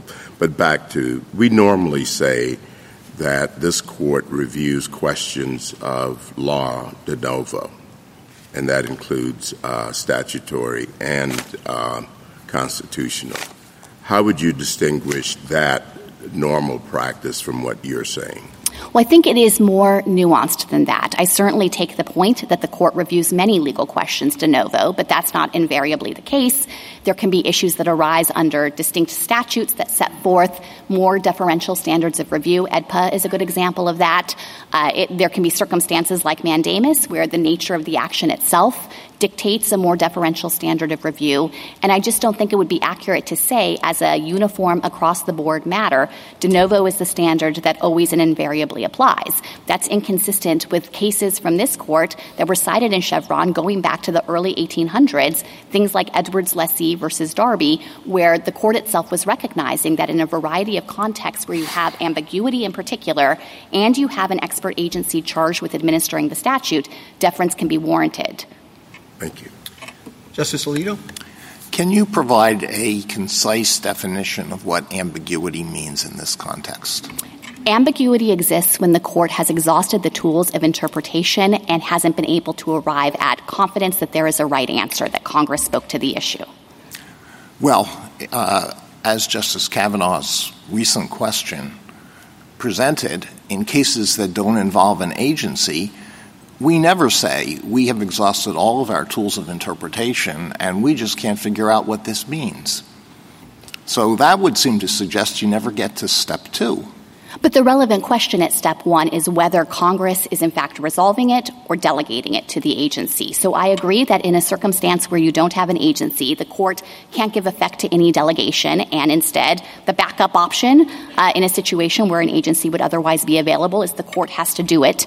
But I don't think that that undermines the very real on-the-ground possibility that Congress is legislating and meaning to give the agency the gap. And think about a term like reasonable. I come back to the question of your definition of ambiguity. And what I heard you say the first time was it's when we've used up all our tools and we can't figure out what it means, then it's ambiguous. So do you want to provide an alternative definition? So I think maybe the best way to try to clarify what the definition I'm trying to give is to use an example of something like a statutory term like reasonable. I really would just like a definition so that all the courts that have to apply the regime that you are advocating will be able to apply it in the many different cases that come before them. The court gave this definition in Kaiser 5 years ago with respect to our deference, and I think it's the right definition to use here as well. What is it? When a court has used or exhausted the tools of interpretation and doesn't believe that it reveals a right answer. In that circumstance, Chevron said the right way to think about that statute, the real right answer there is a delegation. I think you're running into the problem that we never do that in cases that don't involve an agency. Because in those cases, I think you've got to provide a different definition. Now, what I heard you say at a couple of times during your argument was it's when we can't figure out when we can't figure out what Congress intended. Is that what you mean to say? That is the inquiry that Chevron prescribes that you should be, and this is drawn from footnote 9, which is another formulation of this. Use the tools of interpretation to see if they reveal Congress's... What do you mean by what Congress intended? You mean to say that you get to step 2 whenever we don't think that a majority of the House and a majority of the Senate had an intent on the specific question that is before the court, then you'd always get to step 2. No, so I don't think it's about individual legislators' intent. I think the court in Chevron used the word Congress, but you're really looking at the statute and what the statute reveals about whether it's resolving an issue or not. Thank you. Justice Sotomayor? Hasn't been much discussion on why this is entitled to stare decisis consideration. There's been an argument by petitioners that it's not because it's not really a holding of a case, it's a method only, and we have said in the past that a method that lower courts have to use is subject to change we can make without considering stare decisis. So could you address that argument? Yes, and I think that petitioners have pointed to 2 relevant types of cases that they suggest just means stare decisis doesn't apply here or it applies in particularly weakened form. First, they say the court has sometimes changed the interpretive tools it consults. Things like legislative history might have been in greater favor, at least with some justices before, and maybe have fallen out of favor later. But I don't think that those provide a parallel at all because the court has never distilled those kinds of interpretive tools into a governing framework. It's never, for example, dictated to lower courts, you should be applying legislative history in all cases. And so I don't think that it has the same kind of roots in the type of binding governing framework that Chevron has, which really has functioned in quite a different way with respect to how you understand and implement Congress's directives. The second case they've pointed to is Pearson, which held in the context of the Saussure rule that was entitled to weakened stare decisis. But there the court said that is entirely a rule of internal judicial management about how courts decide issues and sequence their decision-making process. It doesn't have outward-looking consequences, and it would be foolish to require Congress to step in to fix it. There, too, I think that the considerations run in precisely the opposite direction here because Chevron is not just a binding framework about how courts conduct their business. It also gives notice to the legislature about how its statutes will be construed. And if the court got this wrong when Chevron was decided and was wrong about legislative intent, Congress is there at the ready and is perhaps the best part or institution in government to be able to correct it and actually say going forward what it wants the ground rules to be. And the final thing I would say, Justice Sotomayor, Miller, is that these were precisely the kinds of considerations that the court took into account in Kaiser in applying the strongest form of stare decisis to our deference. My friends have largely ignored Kaiser's analysis on this. This was the majority of the court, where the court said Congress can step in. These deference decisions are balls that are lobbed into Congress's courts, and there are big reliance interests at stake here because there are dozens, in that case, here thousands of decisions that could stand to be displaced and create chaos if Chevron is overruled. So I think that from a stare decisis perspective, that precedent counts as precedent too. There, and you answered the reliance question, because one of the arguments on the other side is no one has, well, the first argument that the court hasn't applied Chevron in how many years, and so nobody should have a legitimate reliance interest. And the second argument against reliance is that no one should have reliance on a wrong interpretation, basically. Yes, and I think that those kinds of arguments are inconsistent with Kaiser and also inconsistent with what we know about what happens in the real world. You know, there are agency regulations out there that have been on the books for decades. People have made investment decisions on the basis of that. People have decided what contracts to enter into on the basis of that. States in cooperative federalism programs have designed and invested the resources into their share of that program. And all of that could be thrown into disarray if now it can be subject to renewed challenge on the basis that that regulation was upheld using answering the wrong question, not looking at whether it conflicts with some purportedly better interpretation of the statute. Thank you. Justice Kagan? There's been a fair bit of talk, General, about how because you don't have a formula for saying when there's a gap or ambiguity so that you go to step 2, or because judges may have different tendencies, which might be temperamental as much as anything else, to find ambiguity. Because of that, there's going to be some variability. And it's hard to argue that there will be some variability. But could you talk about the variability in the alternative scenario?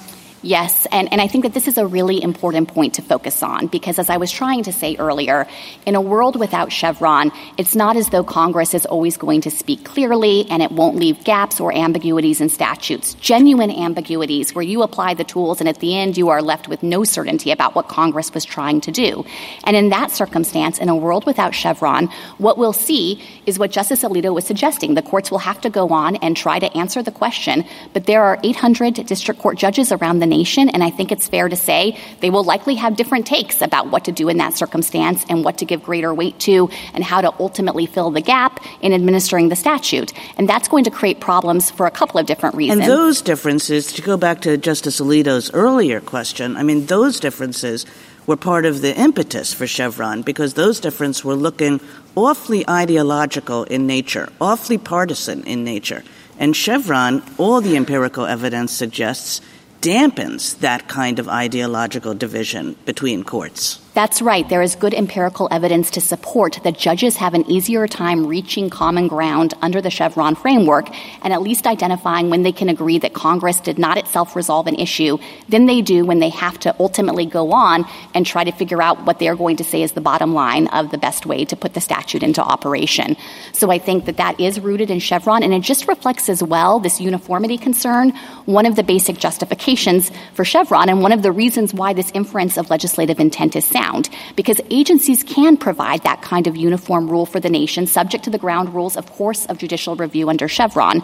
But I think that the alternative world where there's no Chevron is that there will open up wide disputes among the lower courts, maybe on these mine-run statutory interpretation questions in complex programs, things like Medicare and Medicaid. And I think that it could mean that regulated parties are subject to different rules in different parts of the country. You lose the uniformity value, and it diminishes the force of the political accountability value. So I think Congress would have very good reason to think that agencies should do this and that courts should respect it within the bounds of reasonableness. Thank you. Justice Gorsuch? You agree that courts under the APA have to review questions of law involving the Constitution de novo? Yes, I think there might be certain circumstances with respect to certain provisions where more deferential standards apply, but I certainly agree they don't defer to agencies. Okay. And you agree that elsewhere in the law, when posed with questions of law, courts review those de novo, generally speaking? I think that in many contexts it's de novo, certainly not in all contexts. The examples you gave I think, were AEDPA and mandamus, right? Yes, I think those are two good examples of situations where there are specifications of a standard of review that's more deferential. I wonder whether, though, those have more to do with remedies, right? In a mandamus case, a court should say or can say what the law is. It just can't provide relief unless its conviction about the statute meaning is sufficiently clear.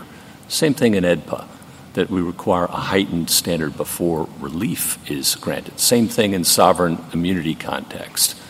We may think the statute says the government's liable, but we impose a higher standard before we grant access to the fisc. So I acknowledge that I think that many of those doctrines do turn on limitations built into the writ or limitations on remedies.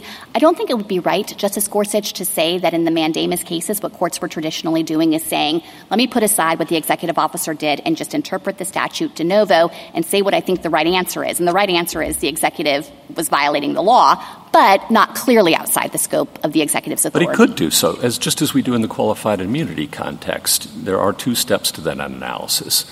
You can just go to the second one and resolve it and say, it's not clear, so I can't provide a remedy. But I think for petitioners to succeed on their Article 3 argument, they have to show not just that you I'm not can asking about review de novo, I'm not asking about Article to. 3. I'm just asking about the APA and what it means. Yeah. Oh, okay. So sorry if I misunderstood. I do think, though, that what the history shows at the very least is there has been no fundamental rule in this country leading up to the APA's enactment that you have to review all questions de novo. And that's where the history of the APA really matters.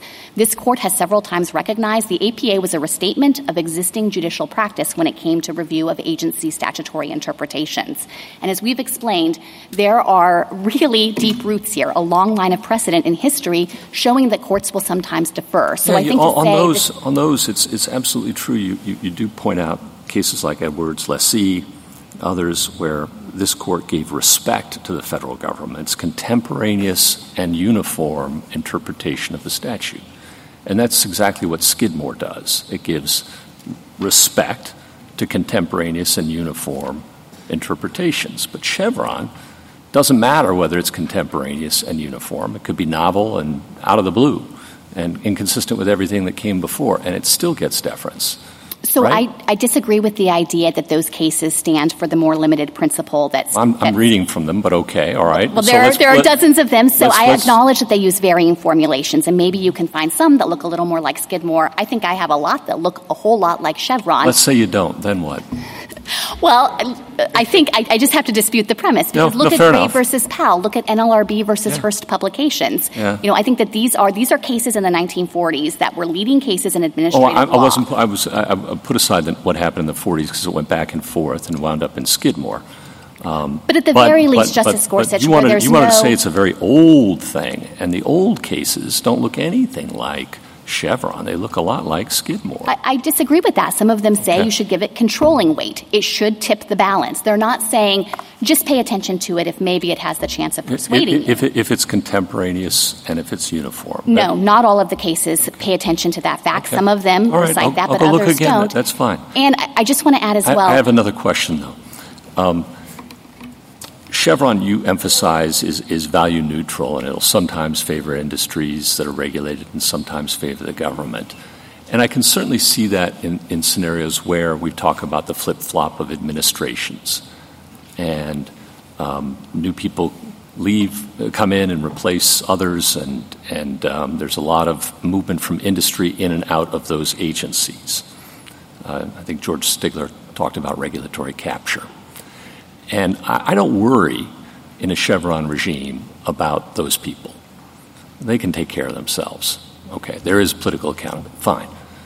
The cases I saw routinely on the courts of appeals, and I think this is what niggles at so many of the lower court judges, are the immigrant, the veteran seeking his benefits, the Social Security disability applicant, who have no power to influence agencies, who will never capture them, and whose interests are not the sorts of things on which people vote, generally speaking. And there Chevron is almost always, and in fact I didn't see a case cited, and perhaps I missed one, where Chevron wound up benefiting those kinds of peoples. And it seems to me that it's arguable, and certainly the other side makes this argument powerfully, that Chevron has this disparate impact on different classes of persons. And I wanted to give you a chance to respond to that. Sure, and I have a couple of different reactions to that. One is to say that I, of course, acknowledge that the way that Chevron operates, it gives effect to agency interpretations, even in circumstances where that might be oppositional to some of the categories of individuals that you're identifying. But if it does that in accordance with Congress's intent and wishes, because even my friend agrees that there are certain delegations that Congress can make to agencies and certain gap-filling that agencies can do, at least with the broad and capacious terms. And at that point, it's just putting into effect what Congress decided. So I don't think that there is any kind of fundamental flaw in giving effect to Congress's statutes in that regard. But left open the possibility that a judge, if left to his own devices, would say the fairest ruling is in favor of the immigrant, it's in favor of the veteran, and it's in favor of the Social Security disability applicant. But because of a fictionalized statement about what Congress wanted when it didn't think about the problem, the government always wins. Well, I think there are a couple of different ways to come at that concern. One is to emphasize, again, that if it's not just that in the exercise of discretion the court would think something is fairer and fill the gap that way, but rather the court thinks actually the reason it's fairer is because I have a sense that Congress spoke to this. I can determine it based on all of the tools. You can resolve that at step one. That doesn't work, though, because you've said that it doesn't matter whether Congress actually thought about it. And that, yes. And that there are many instances where Congress didn't think about it. And in every one of those, Chevron is exploited against the individual and in favor of the government. I don't think it's fair to treat that as an exploitation. Congress has been aware of the rules here. It could change Chevron at any time. It could displace it if it thinks that it's being used in these circumstances where it's not warranted. Justice Kavanaugh? A few questions. I think the other side's argument suggests that the basic analytical concern at the heart of Chevron is that it treats law as policy, and that that's antithetical to our constitutional structure and the rule of law. And that's why the footnote 9 question is so important, I think, because if you use the traditional tools in a non-agency case and got an answer, that suggests it's a statutory interpretation question.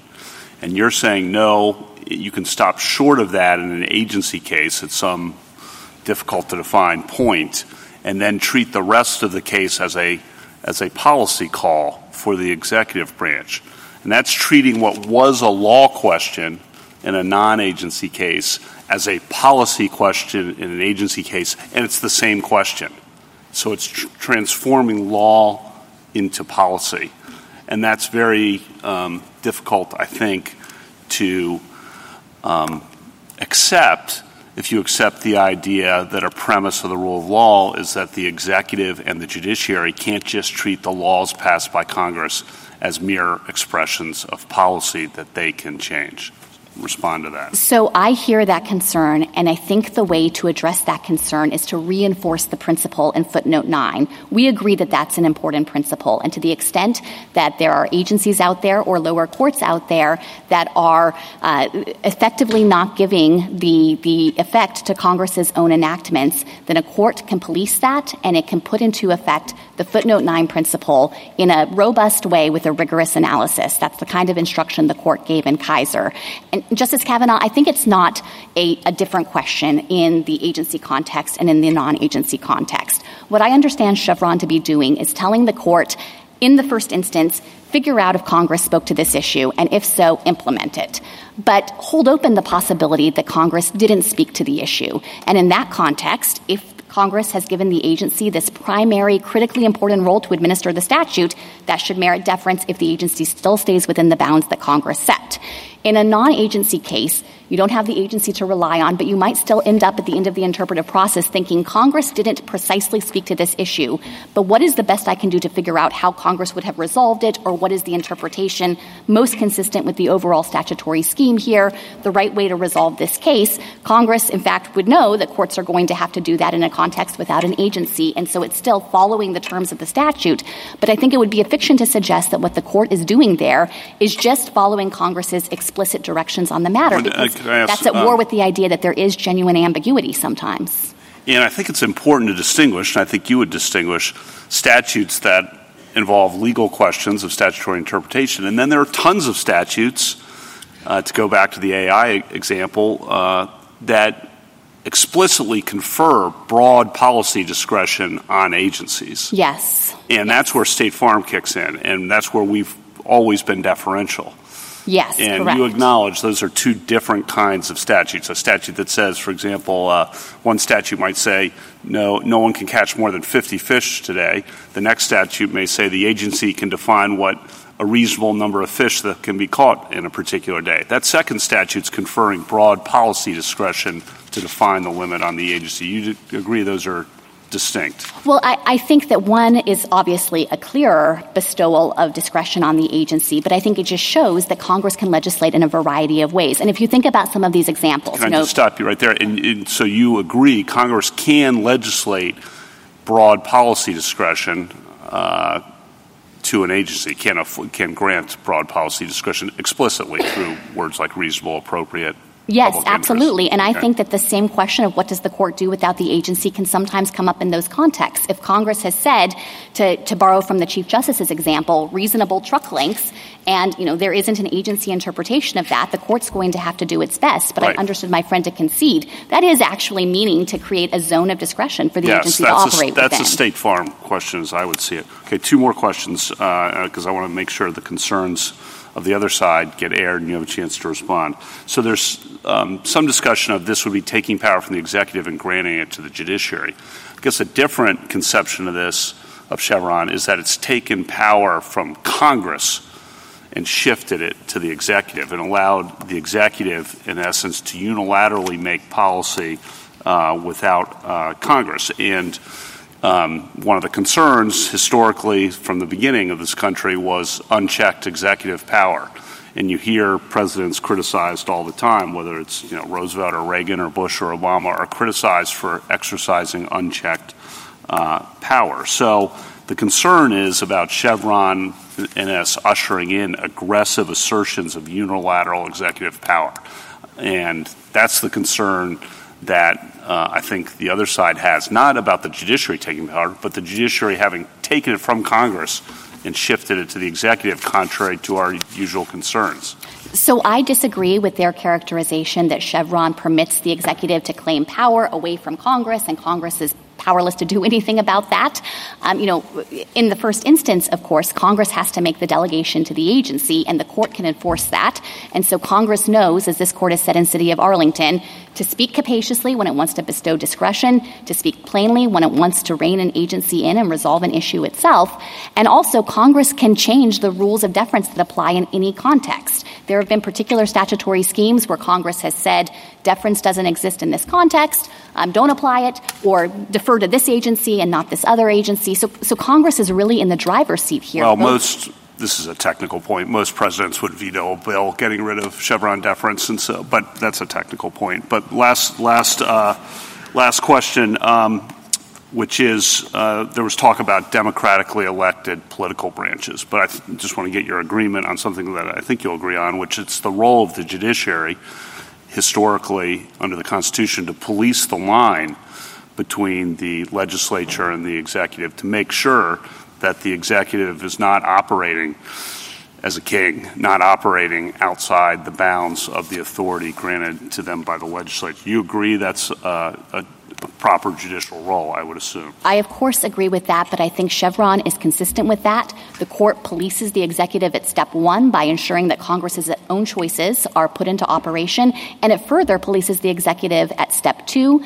As the court said in Kaiser, reasonableness is a test that agencies can fail, and so there's work to be done there, too, to make sure the agency doesn't transgress some outer bound or line that Congress set. Thank you very much. Justice Barrett, Justice Jackson?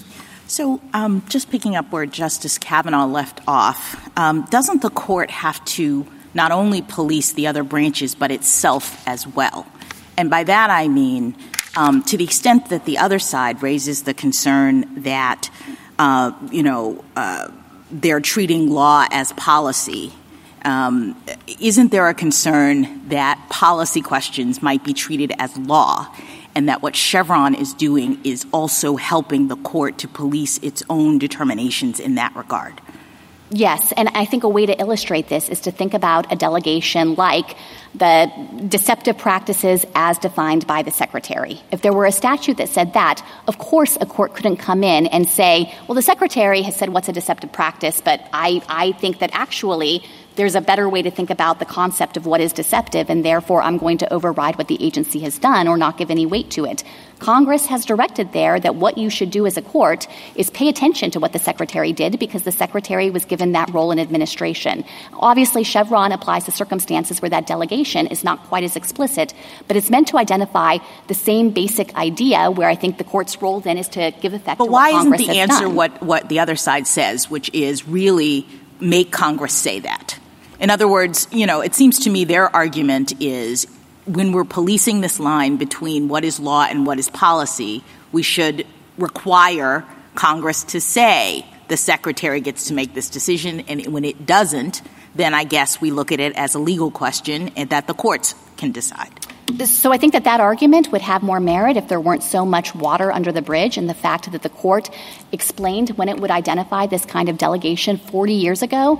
And, petitioners talked about the reliance interests here and tried to diminish them. They didn't talk about Congress's own reliance interests in enacting statutes against the backdrop of Chevron. So I think at this juncture to say we're actually going to switch the default and make Congress say discretion is conferred would be really to run to the detriment of Congress's own reasonable expectations with respect to drafting. And I think it also doesn't account for the category of cases where the language that Congress is using is infused with discretion. They agreed terms like reasonable, appropriate, necessary. Those are terms that require greater application to concrete factual settings to fill in the details. And you can't just interpret those terms in a vacuum. So I don't understand how this idea of just making Congress say it could function in that kind of world. And then the final thing is Congress has said something very important here, which is the agency shall administer the statute with regulations or adjudications that have the force of law.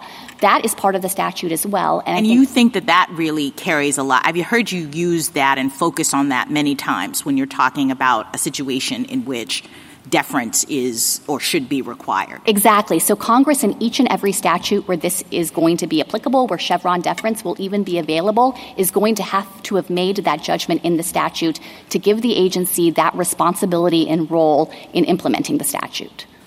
And let me just ask you about whether or not, going to the issue of ambiguity, which has come up many times, whether or not the court could clarify when there is a gap or ambiguity that allows for or requires the court to go to step 2. And what I'm thinking about is what I mentioned previously with your friend on the other side, which is that some scholars have actually identified different kinds of ambiguity. So in one scenario, we have a statute that uses a broad term, and that term encompasses a range of reasonable meanings. There are 3 or 4 different ways that could be reasonably, the meaning of stationary source, for example. But then there's also the kind of ambiguity in which a statute can mean only one thing, either A or B, perhaps because of the way the language is put forward in the statute. It's just unclear whether it means A or B. I take these scholars to mean that really in the former scenario is the one in which we have a situation where Chevron deference would be required. And could the court say something like that? And let me just clarify. I mean, Chevron, I look at it as that's reducing to a policy choice, that once we are in the world of finding the kind of ambiguity where there are a number of reasonable alternatives in terms of making this determination, then, it's just going to be a policy choice as to which one, Congress wanted in some sense, or which entity Congress wanted to make that decision. So I think that certainly this court could provide more guidance to lower courts and in particular identify the types of statutory issues that might clearly connote discretion. There are going to be some easy calls on this and the types of situations where there might be multiple possible ways to implement and play that will signal that there really is a zone of discretion and the agency should have some flexibility. My only concern with going down the road of saying there's some fundamental difference with respect to particular terms that might be subject to only 2 possible ways to be implemented is that, there are kind of an endless number of statutes out there in all kinds of varieties, and I worry that it might lose sight of certain contexts where Congress actually was comfortable with either way of implementing that particular term, even if there are only two possibilities, and did in fact delegate that issue to the agency. So I wouldn't want some kind of, bright line rule to diminish the court's ability to recognize and implement that kind of delegation. Thank you. Thank you, General. Mr. Martinez, rebuttal.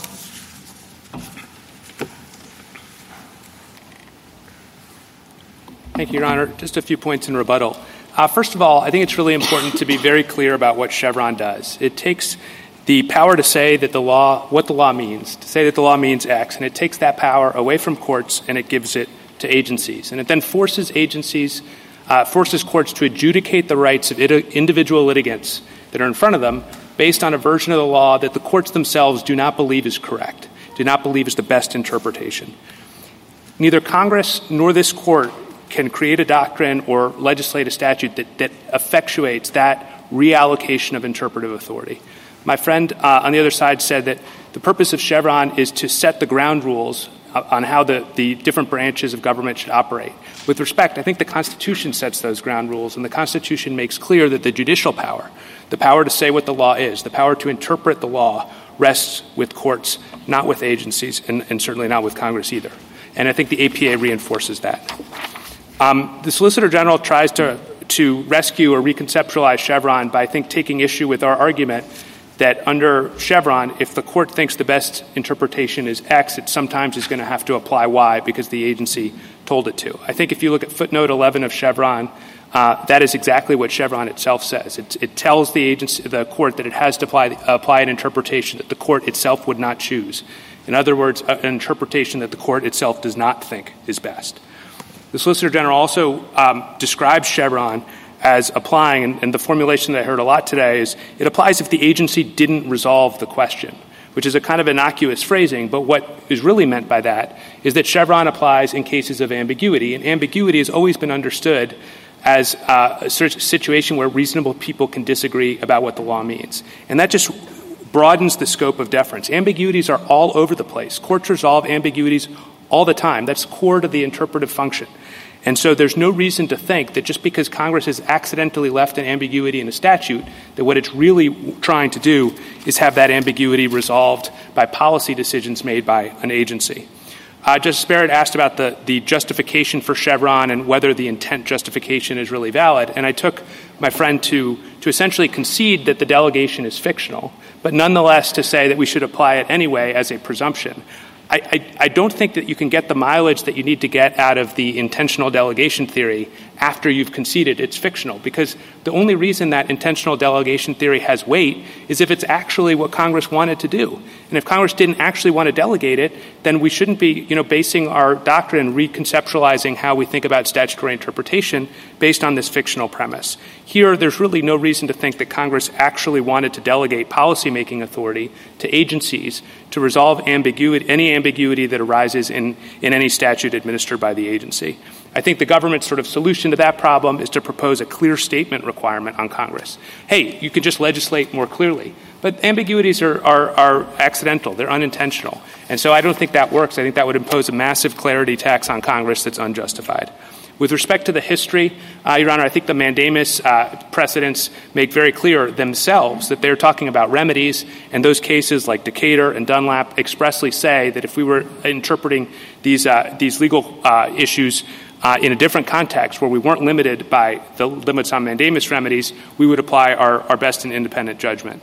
With respect to the APA, the Solicitor General is looking at text that requires courts to interpret statutory provisions and is saying that rule, interpret statutory provisions, is consistent with Chevron, which she describes in her brief as allocating interpretive authority to agencies. So the statute says courts do the interpretation. Chevron says agencies get interpretive authority, not courts. These are inconsistent. Chevron's not consistent with the APA.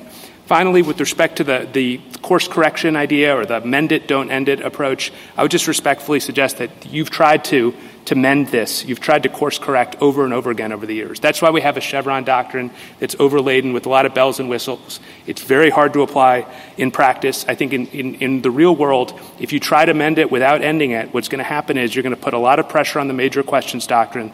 People are going to be coming to this court every 3 or 4 years asking you to adopt a new limitation, a new caveat, a new threshold test. We would respectfully suggest that the solution here is to recognize that the fundamental problem is Chevron itself. Interpretive authority belongs to the courts. If we have the best view of the statute, we should win this case. Thank you, Your Honors. Thank you, counsel. The case is submitted.